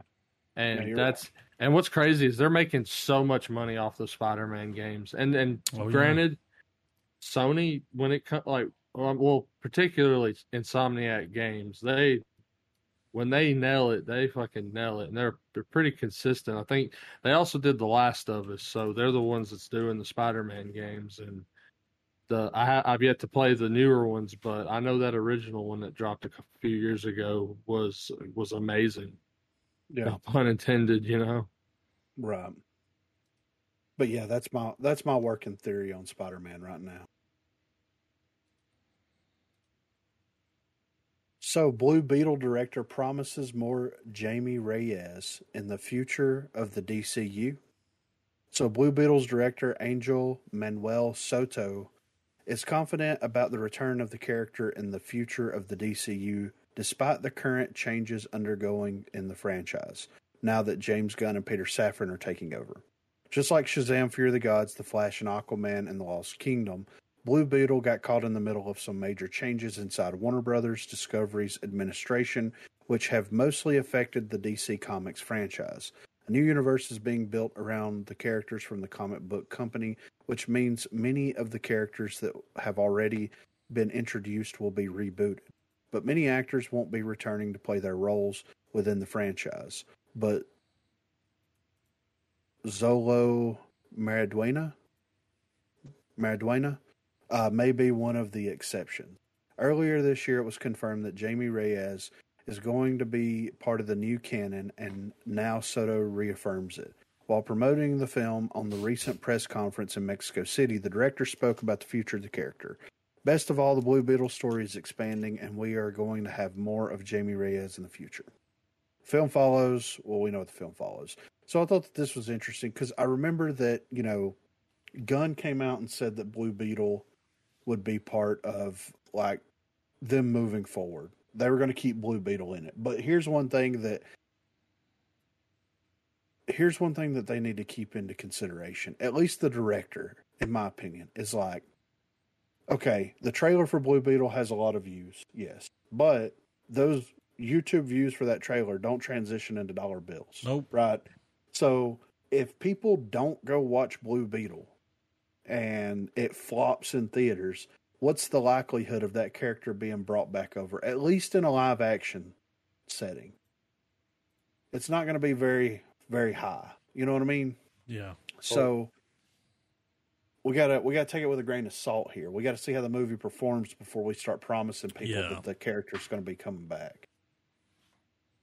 Well, yeah, I agree. I also think too that if this movie can become a tentpole, because it's very much like it's like the Last Starfighter meets Iron Man. Yeah, right. Like you got alien the suit, trailer really gives off those vibes. Gives him the suit. He's got this mech suit going on. It's alien. He can do whatever he wants with it. Yeah. And so it would be interesting because I feel like it would be very James Gunn, because one of the things he made sure was to iterate was that the characters with the main, the AAA characters, as we'll call it, or A-list, I guess, they're not going to be reintroduced by an origin story. They're just going to be there. So Superman's going to already be Superman. Batman's going to already be Batman. Like, we're not going to tread those waters again. And that's fine. But it would be interesting from Gunn's perspective if some of the younger heroes that we get, we see some of the world revolving around them and their interactions with it. Yeah. Save for the actual independent films with those heroes. But you know what I mean? Like when it comes down to like I would feel like if they're going to try to let this movie carry on into the next like chapter, the Gods and Monsters thing, I wouldn't be surprised if we're gonna get some sort of little cameo nod at the end where someone rolls up and they're like, so yeah, reference a A-list hero, and it's like, oh shit, and it cuts off. Something simple like that. Yeah. But yeah, I thought that this was interesting. I mean, like I said, I think there's a possibility that this character is going to continue forward, but like I'm really interested to see how this movie performs because Blue Beetle's such a niche character. Um, it's going to be interesting to see. So we'll see. I'm hoping that it's good, and I'm hoping that there's a good turnout, a good reaction to it. But I don't know. The trailer looked fine. It looked like a DC movie. It looked fun. But I'm not Yeah. like chomping at the bit to go to the theaters to watch it either, Right, yeah. So on to some more interesting things. Black Panther was voted as the greatest superhero movie ever. So the Academy Award-winning Marvel outing Black Panther has been voted the greatest superhero movie of all time. And fans of Zack Snyder are not happy. And what's sure to be a controversial list of the top 50 superhero movies ever made put together by Rolling Stone, Black Panther was found to be number 1, while Zack Snyder's Justice League has been put at number 50. But it was number 1 on their list. If you scroll down, it's like in 20, you see? Yeah. Look at these. No, it's I like think get rid of Photoshop, screenshots. right? No, this was before. Okay. You see? Hold on. Yeah. Yeah. So it says, but this isn't the reason why fans have been left shaking their heads. No, when the list was first shared, Zack Snyder's Justice League was at the tippy top, with the publication having shared the list in reverse by mistake, presumably. Wow. How do you mistake 1 for 50? I mean, while Zack Snyder's Justice League now has a very dedicated fan base, the first top 10 included such questionable comic book movie efforts as 2007's Ghost Rider, 1975's Inframan, the first Thor, and 2010's Megamind. Now that the list has been put the right way around, the actual top 10 makes a lot more sense, with Black Panther leading the pack that includes the likes of Spider-Man 2, the first Superman from 1978, and Christopher Nolan's seminal Batman movie, The Dark Knight. The top 10 in its entirety now reads Black Panther, Spider-Man 2, Logan, Avengers Endgame, Superman 1978, Spider-Man Into the Spider-Verse, The Dark Knight, Thor Ragnarok, Wonder Woman, and finally The Incredibles.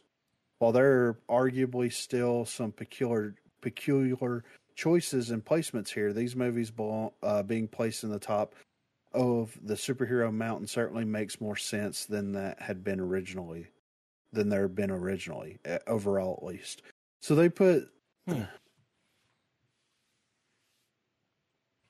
the top 10 is Black Panther, Spider-Man 2, Logan, Endgame, Superman, Spider-Man Into the Spider-Verse, The Dark Knight, Thor Ragnarok, Wonder Woman, and so we can just completely discredit this list, right? Yeah. I mean, it's Rolling Stone. Who voted?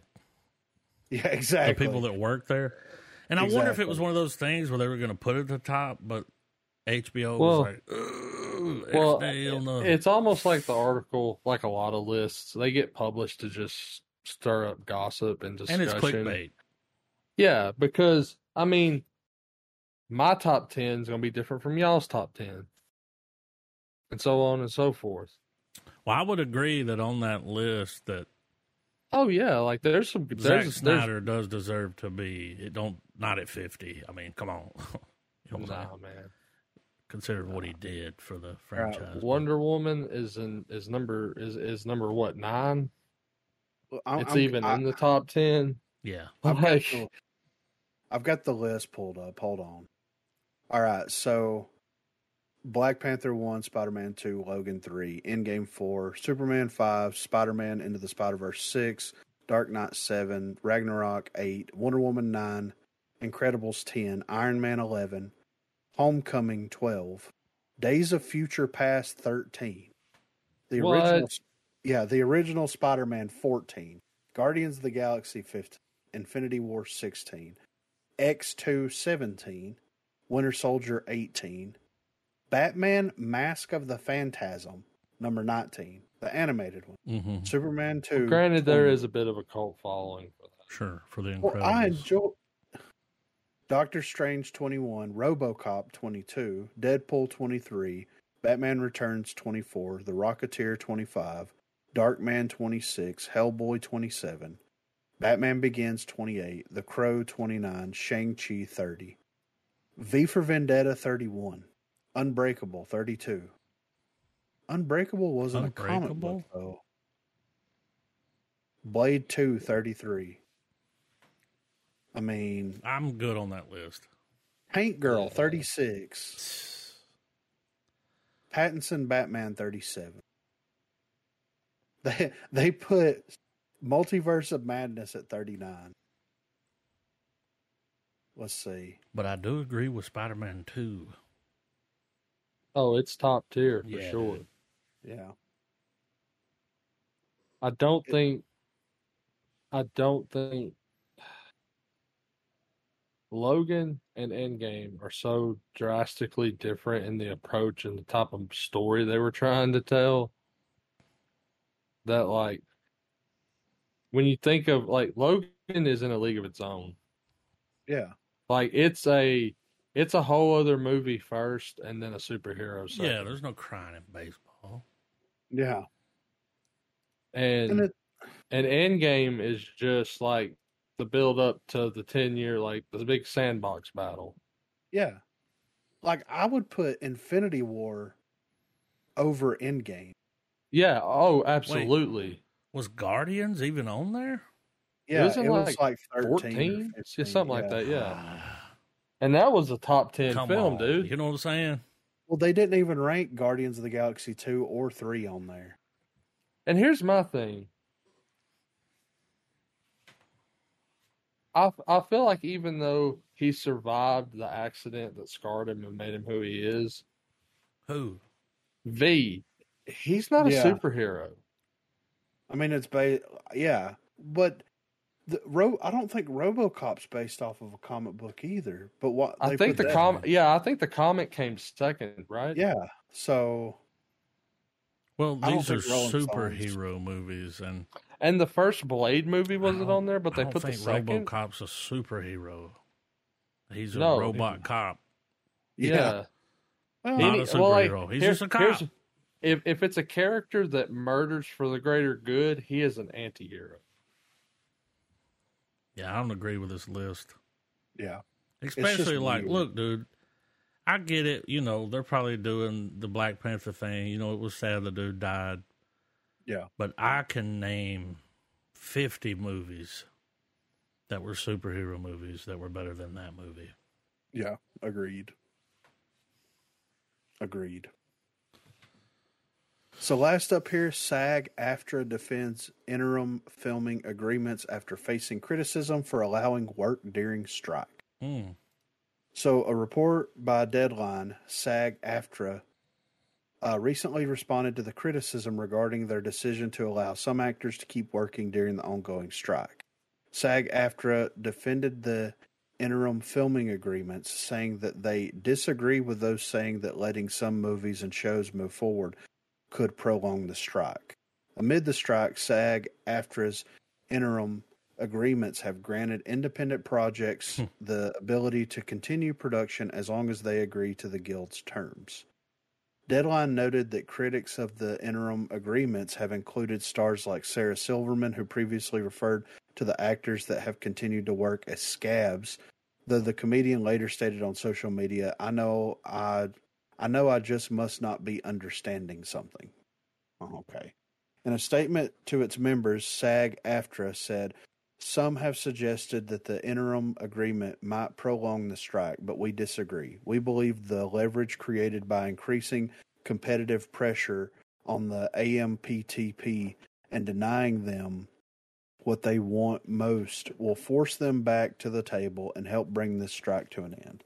The message continued. We understand the concern that our interim agreement may produce content for struck companies to distribute. We are confident that the terms of this agreement, particularly the streaming revenue share, will make distribution of these projects through AMPTP platforms unfeasible until such as an industry-wide agreement has been reached. SAG-AFTRA additionally noted that before they began negotiations, the committee made the decision to allow producers who may otherwise fall within the scope of the strike order to apply for an interim agreement. Make no mistake, we are striking the AMPTP companies only, not independent productions that abide by the terms of our interim agreement. It behooves us to make this strategic move. They went on to say that interim agreement gives many of our journeyman performers and crews the opportunity to pay their rent and feed their families. This approach maintains our strength, solidarity, and upper hand with the AMPTP until they yield to the deal we deserve. The SAG-AFTRA statement then added that the interim agreement is not a waiver, before going on to say it is a contract that includes all terms and conditions for producers looking to employ our members on their specific independent productions. Another part of the negotiating committee's statement declared that the interim agreement is a vital part of our strategic approach to these negotiations and to the strike. If the AMPTP continues to refuse to bargain, our strategy denies them the ability to freely make their own original productions, allowing everyone other than the AMPTP to produce content with our members. The message went on to encourage independent workers to get an interim agreement, saying we urge independent producers to apply and encourage SAG-AFTRA members to work on the projects that obtain an interim agreement along with all of the other permissible work we support. SAG-AFTRA wrapped things up by saying we will continue to work hard to negotiate fair compensation and safe working conditions for our members, and we thank you for your continued support through the strike. This sounds like some bullshit. I mean, a strike's a strike, dude. You don't cross the picket line, right? Well, I mean, they're thinking, like, They're like, as long as it's not a big company that makes a lot of money. They're like, oh, so basically what they're doing is they're holding out and they're like, we'll see, A24, I don't know if they're part of it or I don't know what's going on there, but let's say A24 is like, okay, we agree to your interim agreement, right? And we're going to pull, whatever actors, crew members, all that stuff to make this project because we acknowledge the agreement, this, that, and the other. They think that that's going to give them leverage, but like, look at the amount of money that an A24 movie makes versus, like, you know what I'm saying? An A24 production is not going to net the same as like a big studio produced thing, right? So certainly no Pirates of the Caribbean. Yeah. So it's like realistically, like they're going to use this as leverage, but are they really gaining leverage out of that? The only way that they're going to gain leverage out of that is if people that work at these big production companies decide to like go work at these smaller production companies so that they can continue to work. But they're not. Yeah, they're just going to stay there. They'll wait. Their salary. You know what I mean? They're not going to take a pay cut. They'll wait. Yeah. So, I don't know. Like, I understand. Like bullshit. It does. I understand that them trying to use that as leverage, but it's a slippery slope because it's like, okay, well, what if they agree to it and then they decline it on the back end? You've done all that work for what? I mean, there's some shady ass people out there. You know what I'm saying? Well, Hollywood's very shady, and yeah. So at the end of the day, like, I don't know. I don't think it's going to get them where they think that it's going to get them. Dude, I've seen videos of people out there, like, protesting, and they got signs. And a lot of them, you'll see them, and it's like, well, you don't have anything going on. Yeah. Like, you were hot 10 years ago. Yeah. So. But these are people that's like, we need to keep Friends streaming, and we need to get paid for that. Okay. You know what I'm saying? But they already got paid. Yeah, but they want those residuals, though. 20 years later. Yeah. but it's a completely streaming don't pay like TV did. That's gone. Yeah, and that's what I'm saying. Like, I think that everybody needs to like come to an understanding. That like, hey, things have changed. If you got one person, it's not the entire world isn't watching the same TV show. This ain't Seinfeld. No, this isn't Friends. This isn't Seinfeld. This isn't dude. Orange is the New Black, huge show. Yeah, I've never watched it. I didn't finish it. I watched some of it, but I never finished it. I'm sure it's great.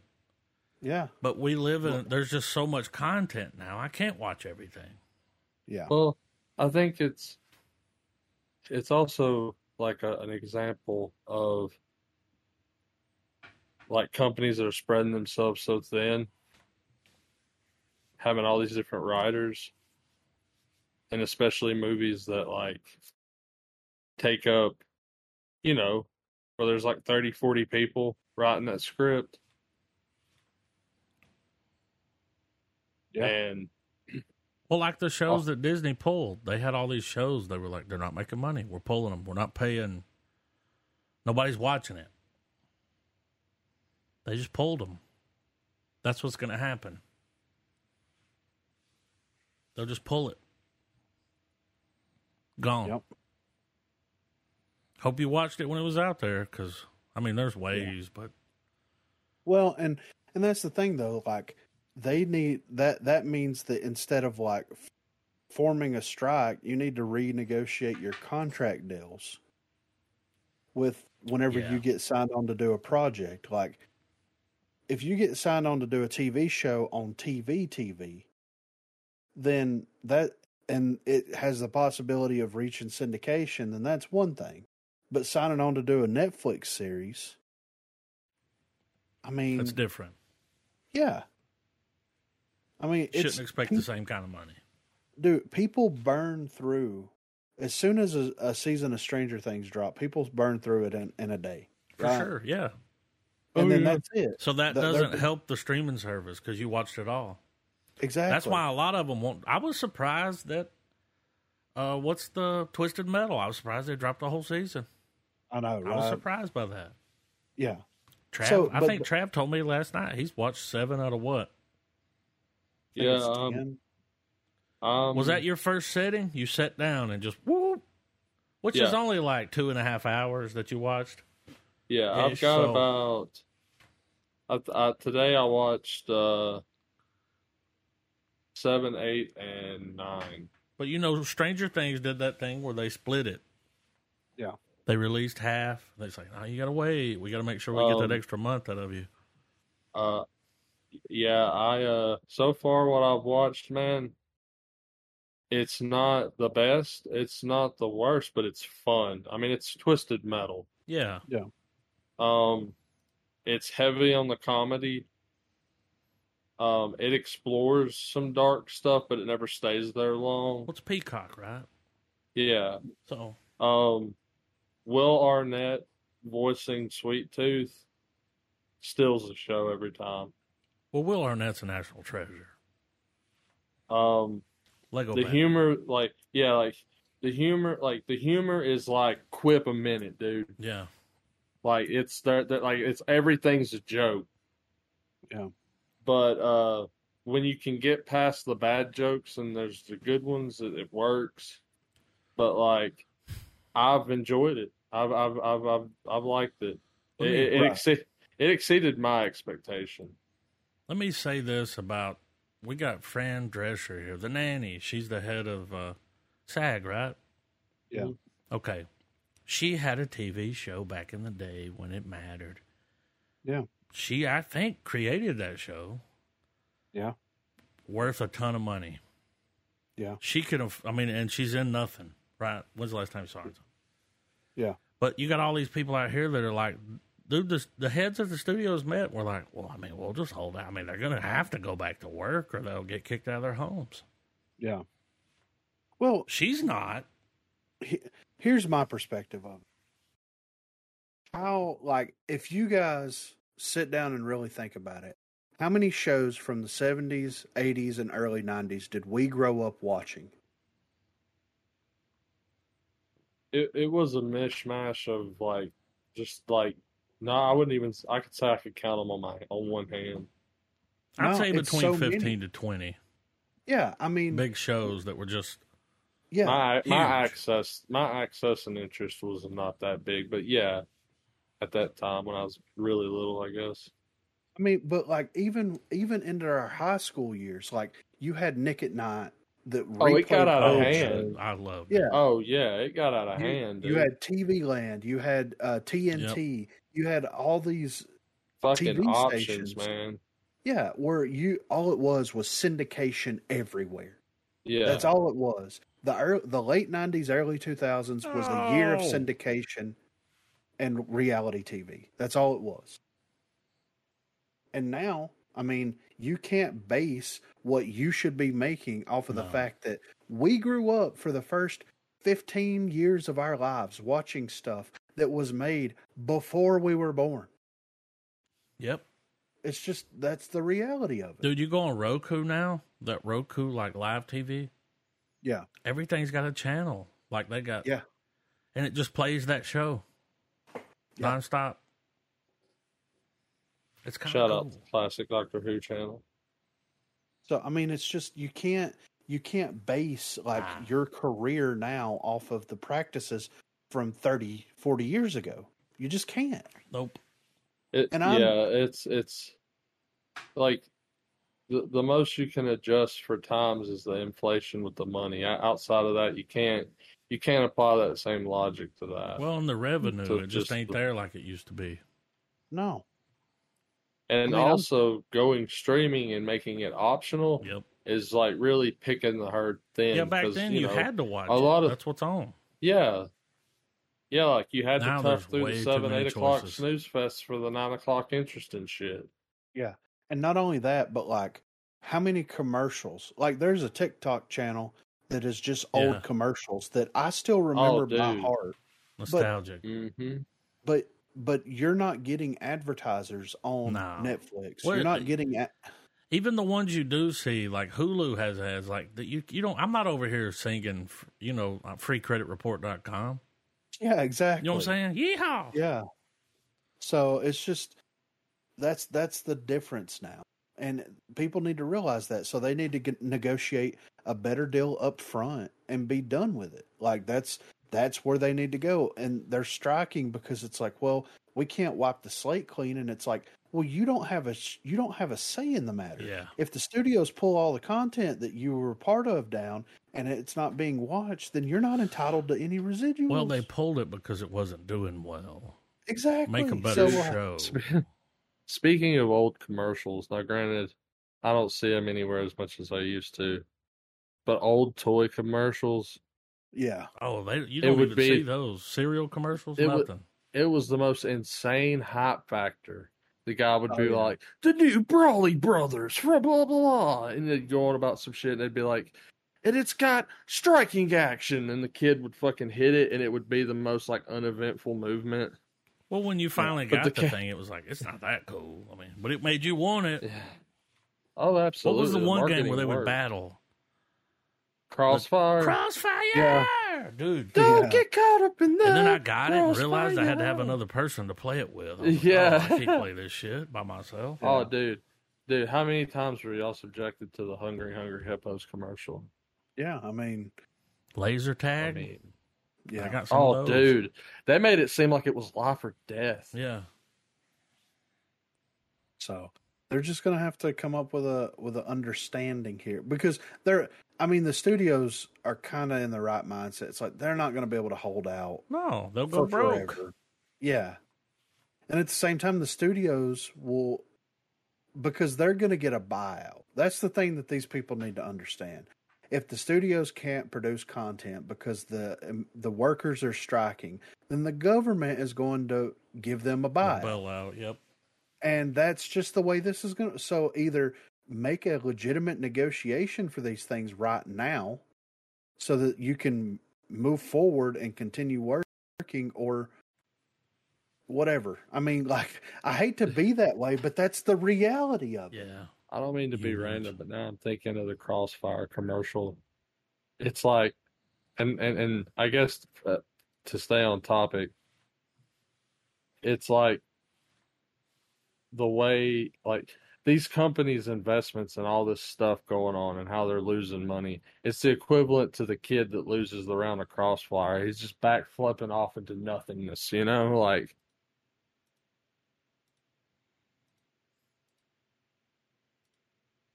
Yeah.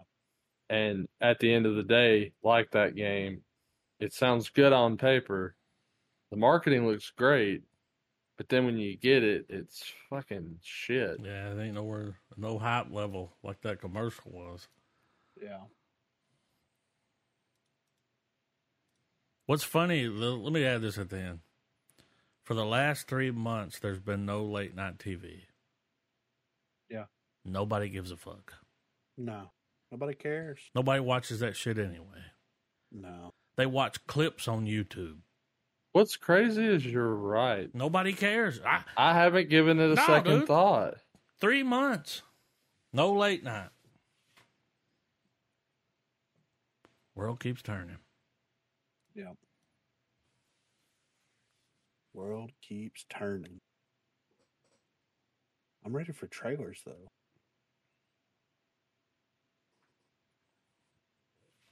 Not a lot of options this week.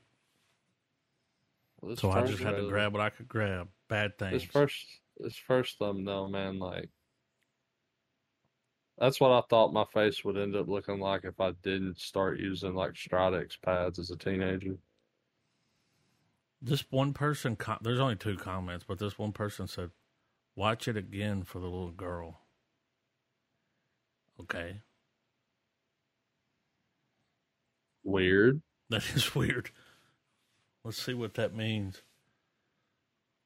You guys ready? Yeah. Oh, yeah. 3, 2, 1, play. IGN.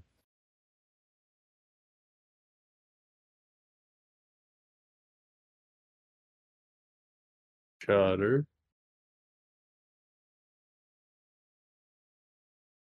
Okay.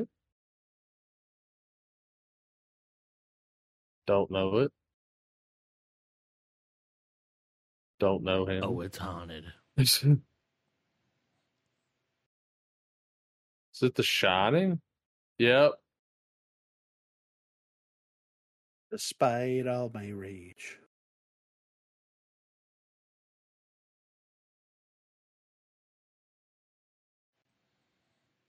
Molly could still, you know. Mm-hmm. She can get it. Yeah.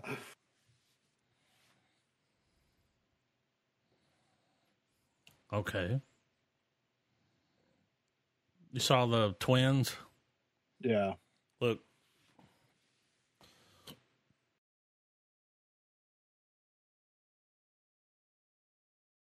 Did y'all see her hand? Yeah. Her fingers were cut off.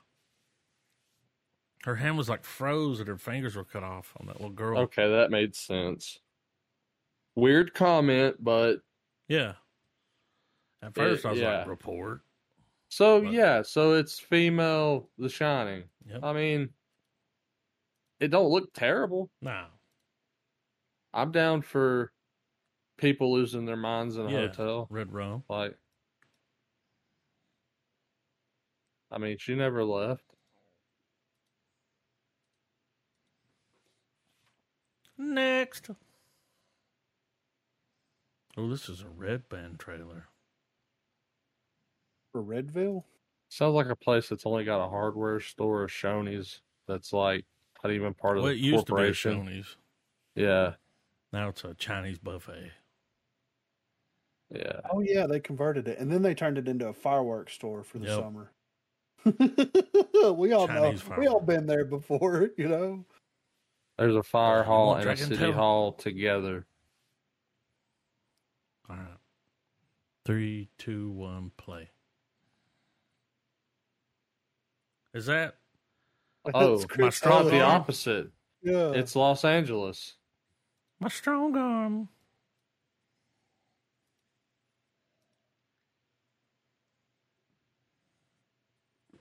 Home.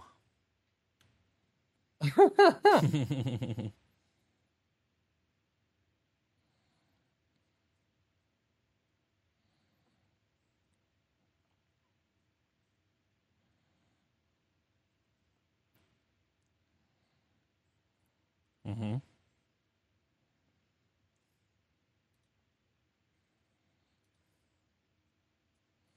So that's not him. Oh, it is. That is Chris Elliott. Yeah, that's Cabin Boy.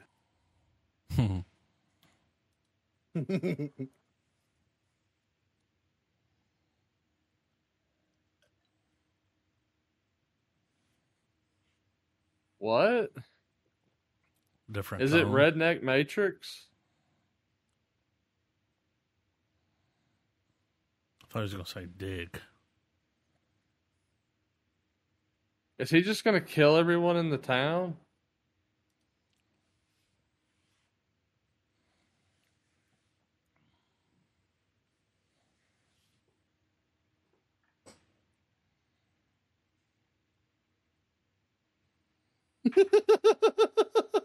What a weird choice. Well, the text obviously and the it's got obviously going to try to be sci-fi. I don't want to watch it though. It just looks goofy enough. Yeah, I mean it's probably not that good. It's got discount Taylor Kitsch from 10 years ago, so it's like repurposed, and you know. Yeah. He's back. Man, Tobin. He's 80. the one franchise that went full Anakin Skywalker, man. I wonder if this is still. It was the chosen one. Because it Chris was meant Rock to did the other one, right? Yeah, this is the prequel to Spiral. But it was meant to revive the horror franchise, not destroy it. Well, about that. He got slapped. He's like, that's why he slapped him. Up for the Saw movie. Anyway, Let's 3, see. 2, 1, play.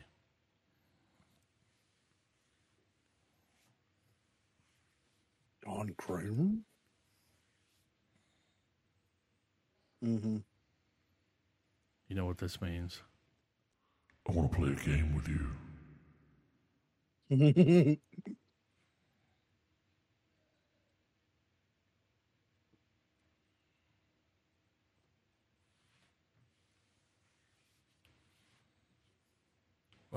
What?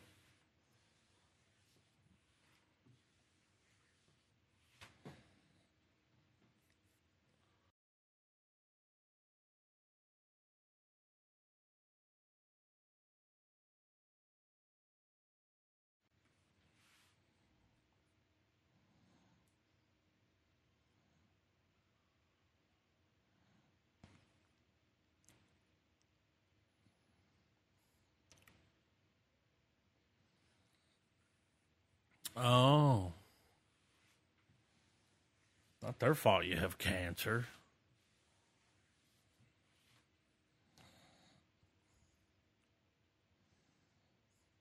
Hmm.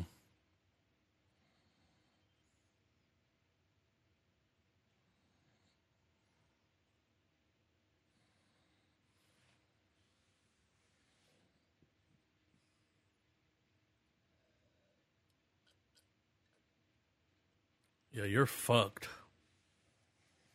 I like watching that channel that shows you how to beat the traps. Yeah. It's cool.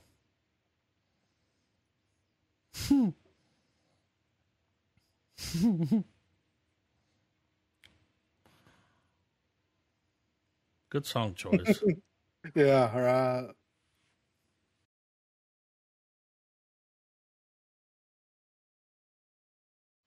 I don't think fingers are meant to fold that way. No. Oh, I don't like watching these movies. I don't do torture porn. Nah.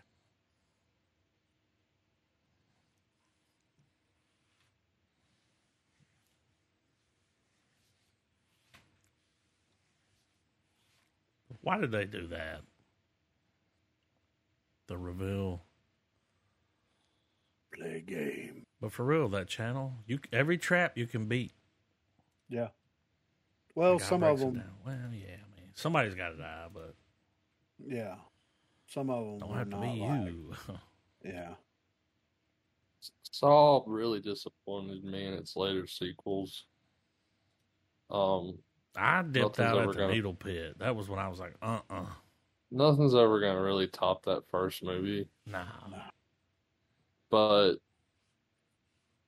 I mean, it doesn't get me excited, and that sucks because I felt like it should have went on a trajectory where this would have been a more hype moment. Yeah.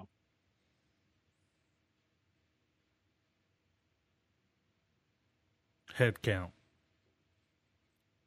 I'm here. What do y'all think it's about? Oh. I thought we were kidding. I mean, don't read the description. I don't know, man. How many people you're killing? Head count? Close. Well, just make sure everyone's there. Make sure everybody's there. Is it how many dicks you're sucking? No, you'll see. Oh, okay. All right, 3, 2, 1, play. Multiple head deformity, calling it.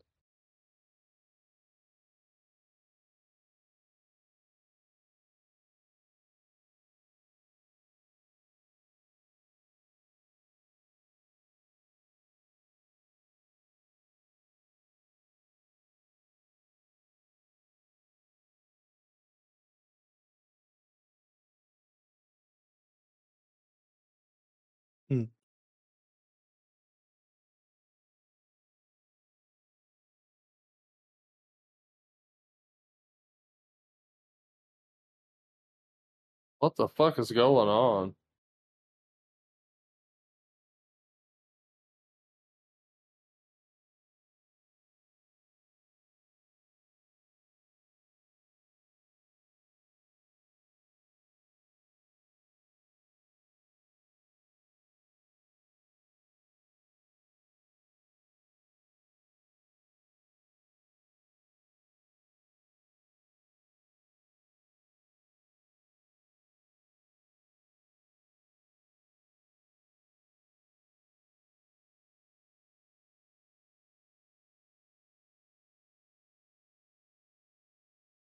I kind of want to watch it. It looks so odd. I don't know. I have no idea what's even going on. Well, he's counting the bullets. Yeah. Yeah, but the guy's going to shoot him, but he's like, all right. I mean, so it's like all of that's happening like within minutes. But he's like, all right, wait a minute. What did I do with the first one? Play that out, Yeah. Comes back. That's the second bullet. Where'd the second bullet go? He's probably going to die at the end. Yeah. Or it's the one diversion that works. Oh. Unidentified. Is this about UFOs? It is. I saw this. It looks kind of weird, but I was like, it looks interesting. It's an indie movie. It's a foreign. Less is more. Whenever it skipped ahead where it was like 20-something years, I'm like, fucking prunes, Oh, shit. Okay. Eviction notice. So we get a time gap in this movie? Yeah. Cool. All right, 3, 2, 1, play. But it looks different. See? Like, that's just down. Already down. So it's like Arrival. Yeah. That's so creepy and ominous, 29 dude. years.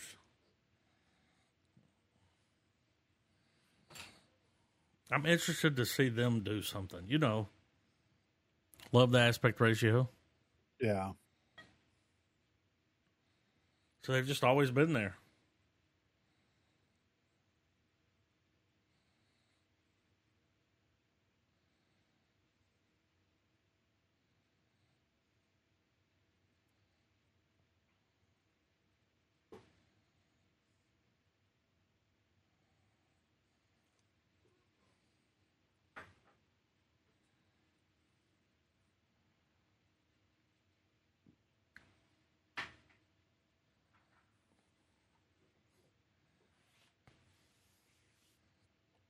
Less is more. I'm totally down to watch. Y'all want to put that and check it out? That looks really good. Like, I mean, I know it didn't tell us hardly anything, but just the plot they laid out, that's crazy. I like that. I saw that and was like, oh. I try to check that Rotten Tomatoes, that indie page, because they're always having little things pop up. It's like, oh, what's that? Oh, I thought Rotten Tomatoes indie was like movies from India. Waylons. Well, I feel like I'm just fucking around. I feel like it could possibly be a very entertaining slow burn. I feel like it's not really gonna be about the aliens a lot, but just the people, living their life while the aliens are there. Yeah, and that's different. Yeah, I like that. Number 1 trending. Oh, I'm excited for this, guys. Loki. When I saw this, I was like, this came out of nowhere. So, dude is going to be in the Deadpool movie. Owen Wilson is playing the same character in the Deadpool movie. That's awesome. Yeah. Okay. Mobius. Yeah. So, 2 minutes and 26 seconds. If we know Marvel, they're going to give us a lot. I hope. Maybe Griffin, not. did you see that TikTok where Dean runs up and it's him in the suit? And he's like, oh, his shadow. Yeah. Oh, dude, that's hilarious. Yeah, dude. So funny, dude. Yeah. Oh, my God. You know what I Dean? All right. Hunker down. I'm fucking full screening it. 3, 2, 1, play. Here we go.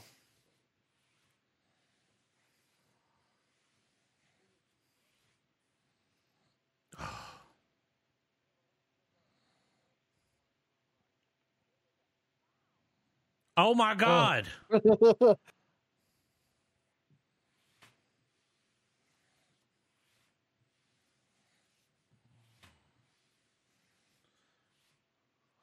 This is awesome. He did some time slipping of himself. Yeah.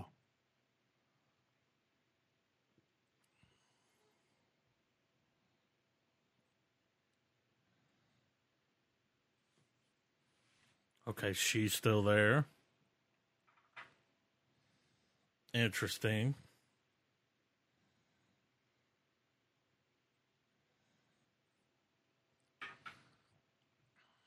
Oh.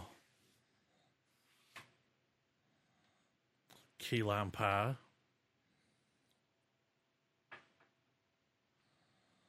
October. The chick from Lovecraft Country. You're good. He's gonna be so good at this. Oh my God.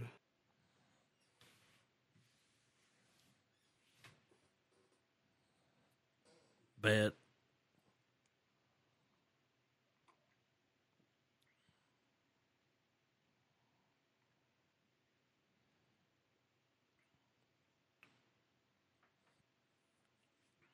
Oh. It's Frederick Tesla.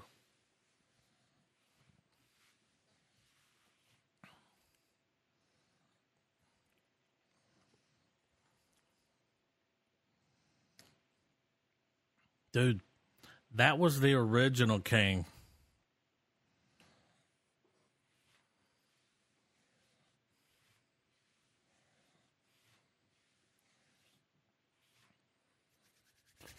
They're about to make up for that fucking secret invasion. Look, man, that looks. Don't get me wrong. No, nothing against the trailer. It looks great. Just hear me out, guys. The BBC goes all in. We get a theatrical Doctor Who story. Tom Hiddleston's the Doctor. Yeah, Would be great. He's old enough for big budget action sequences. Like, he can play like an old being in a like mortal's body. Like, he can nail that. Like, come on. Just make a super expensive episode of Doctor Who and cast him as one of the incarnations. I'm excited for this. I mean, I already had one picked out, then I ran across this one, and I was like, I'm going to have to bookmark that other one because. When are we not, you know? This one's. Is this next level?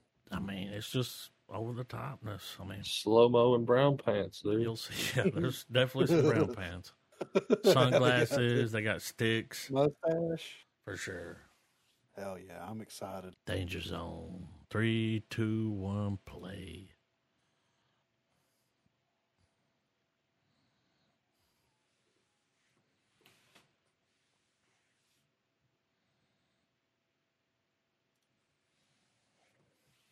The slow-mo starts, you know?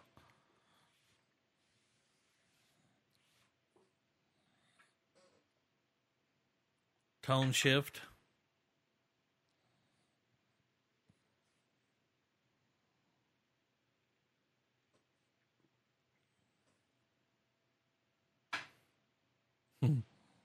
Gotta have a song. Is this post? Is this?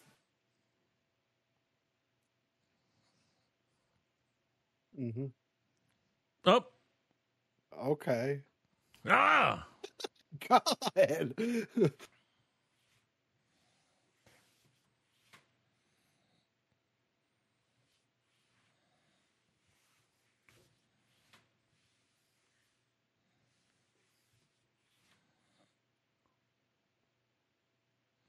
That mustache is something.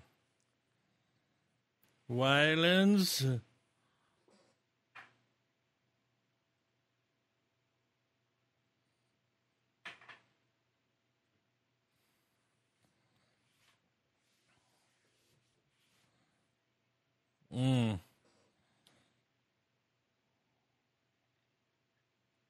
Did he just stop that Jeep? He did. With that sledgehammer? Okay. Look. Damn.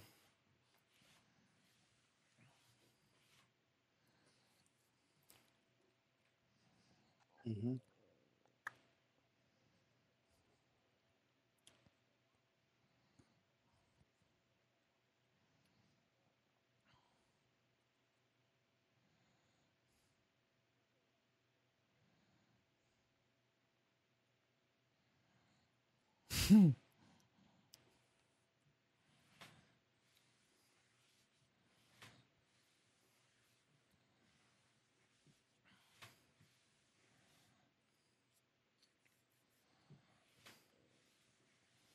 If I ever go to India, I expect them to break out in song and dance at some point.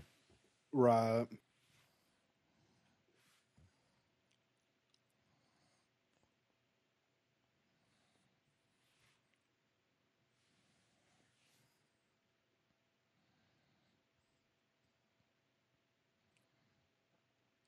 Bet.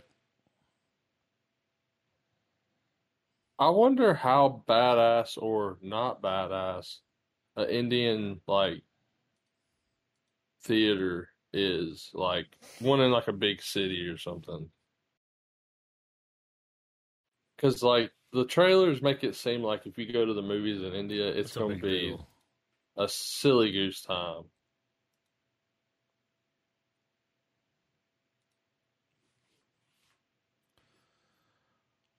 What the fuck are we going to watch?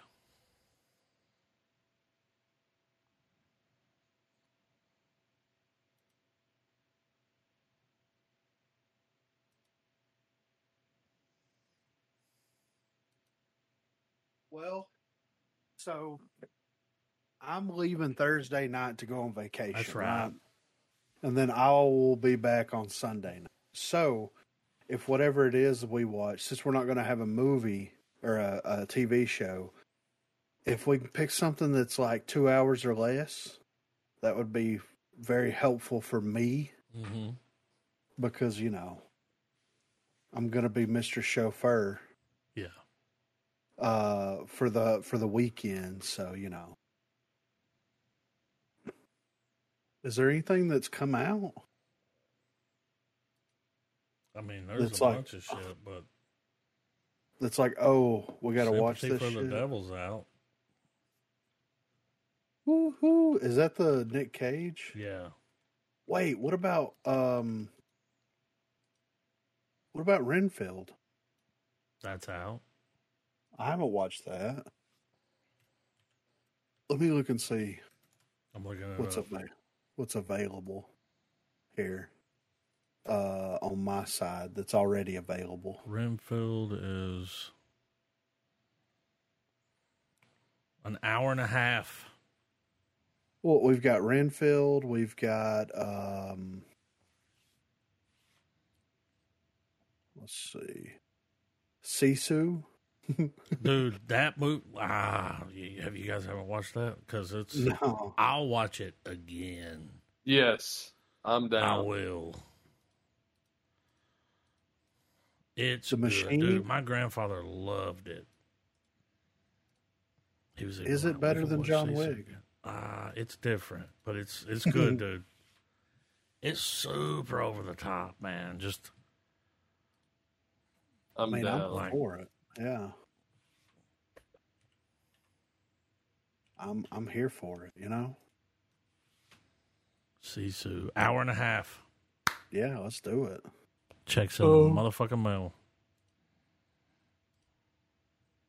I know I'm certainly not saying for like next week or anything or whatever, but at some point you guys grind out Twisted Metal and we give it a For sure review. gonna watch it.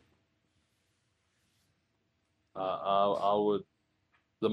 It's better than its marketing. Yeah. I mean, I give it that much. Like,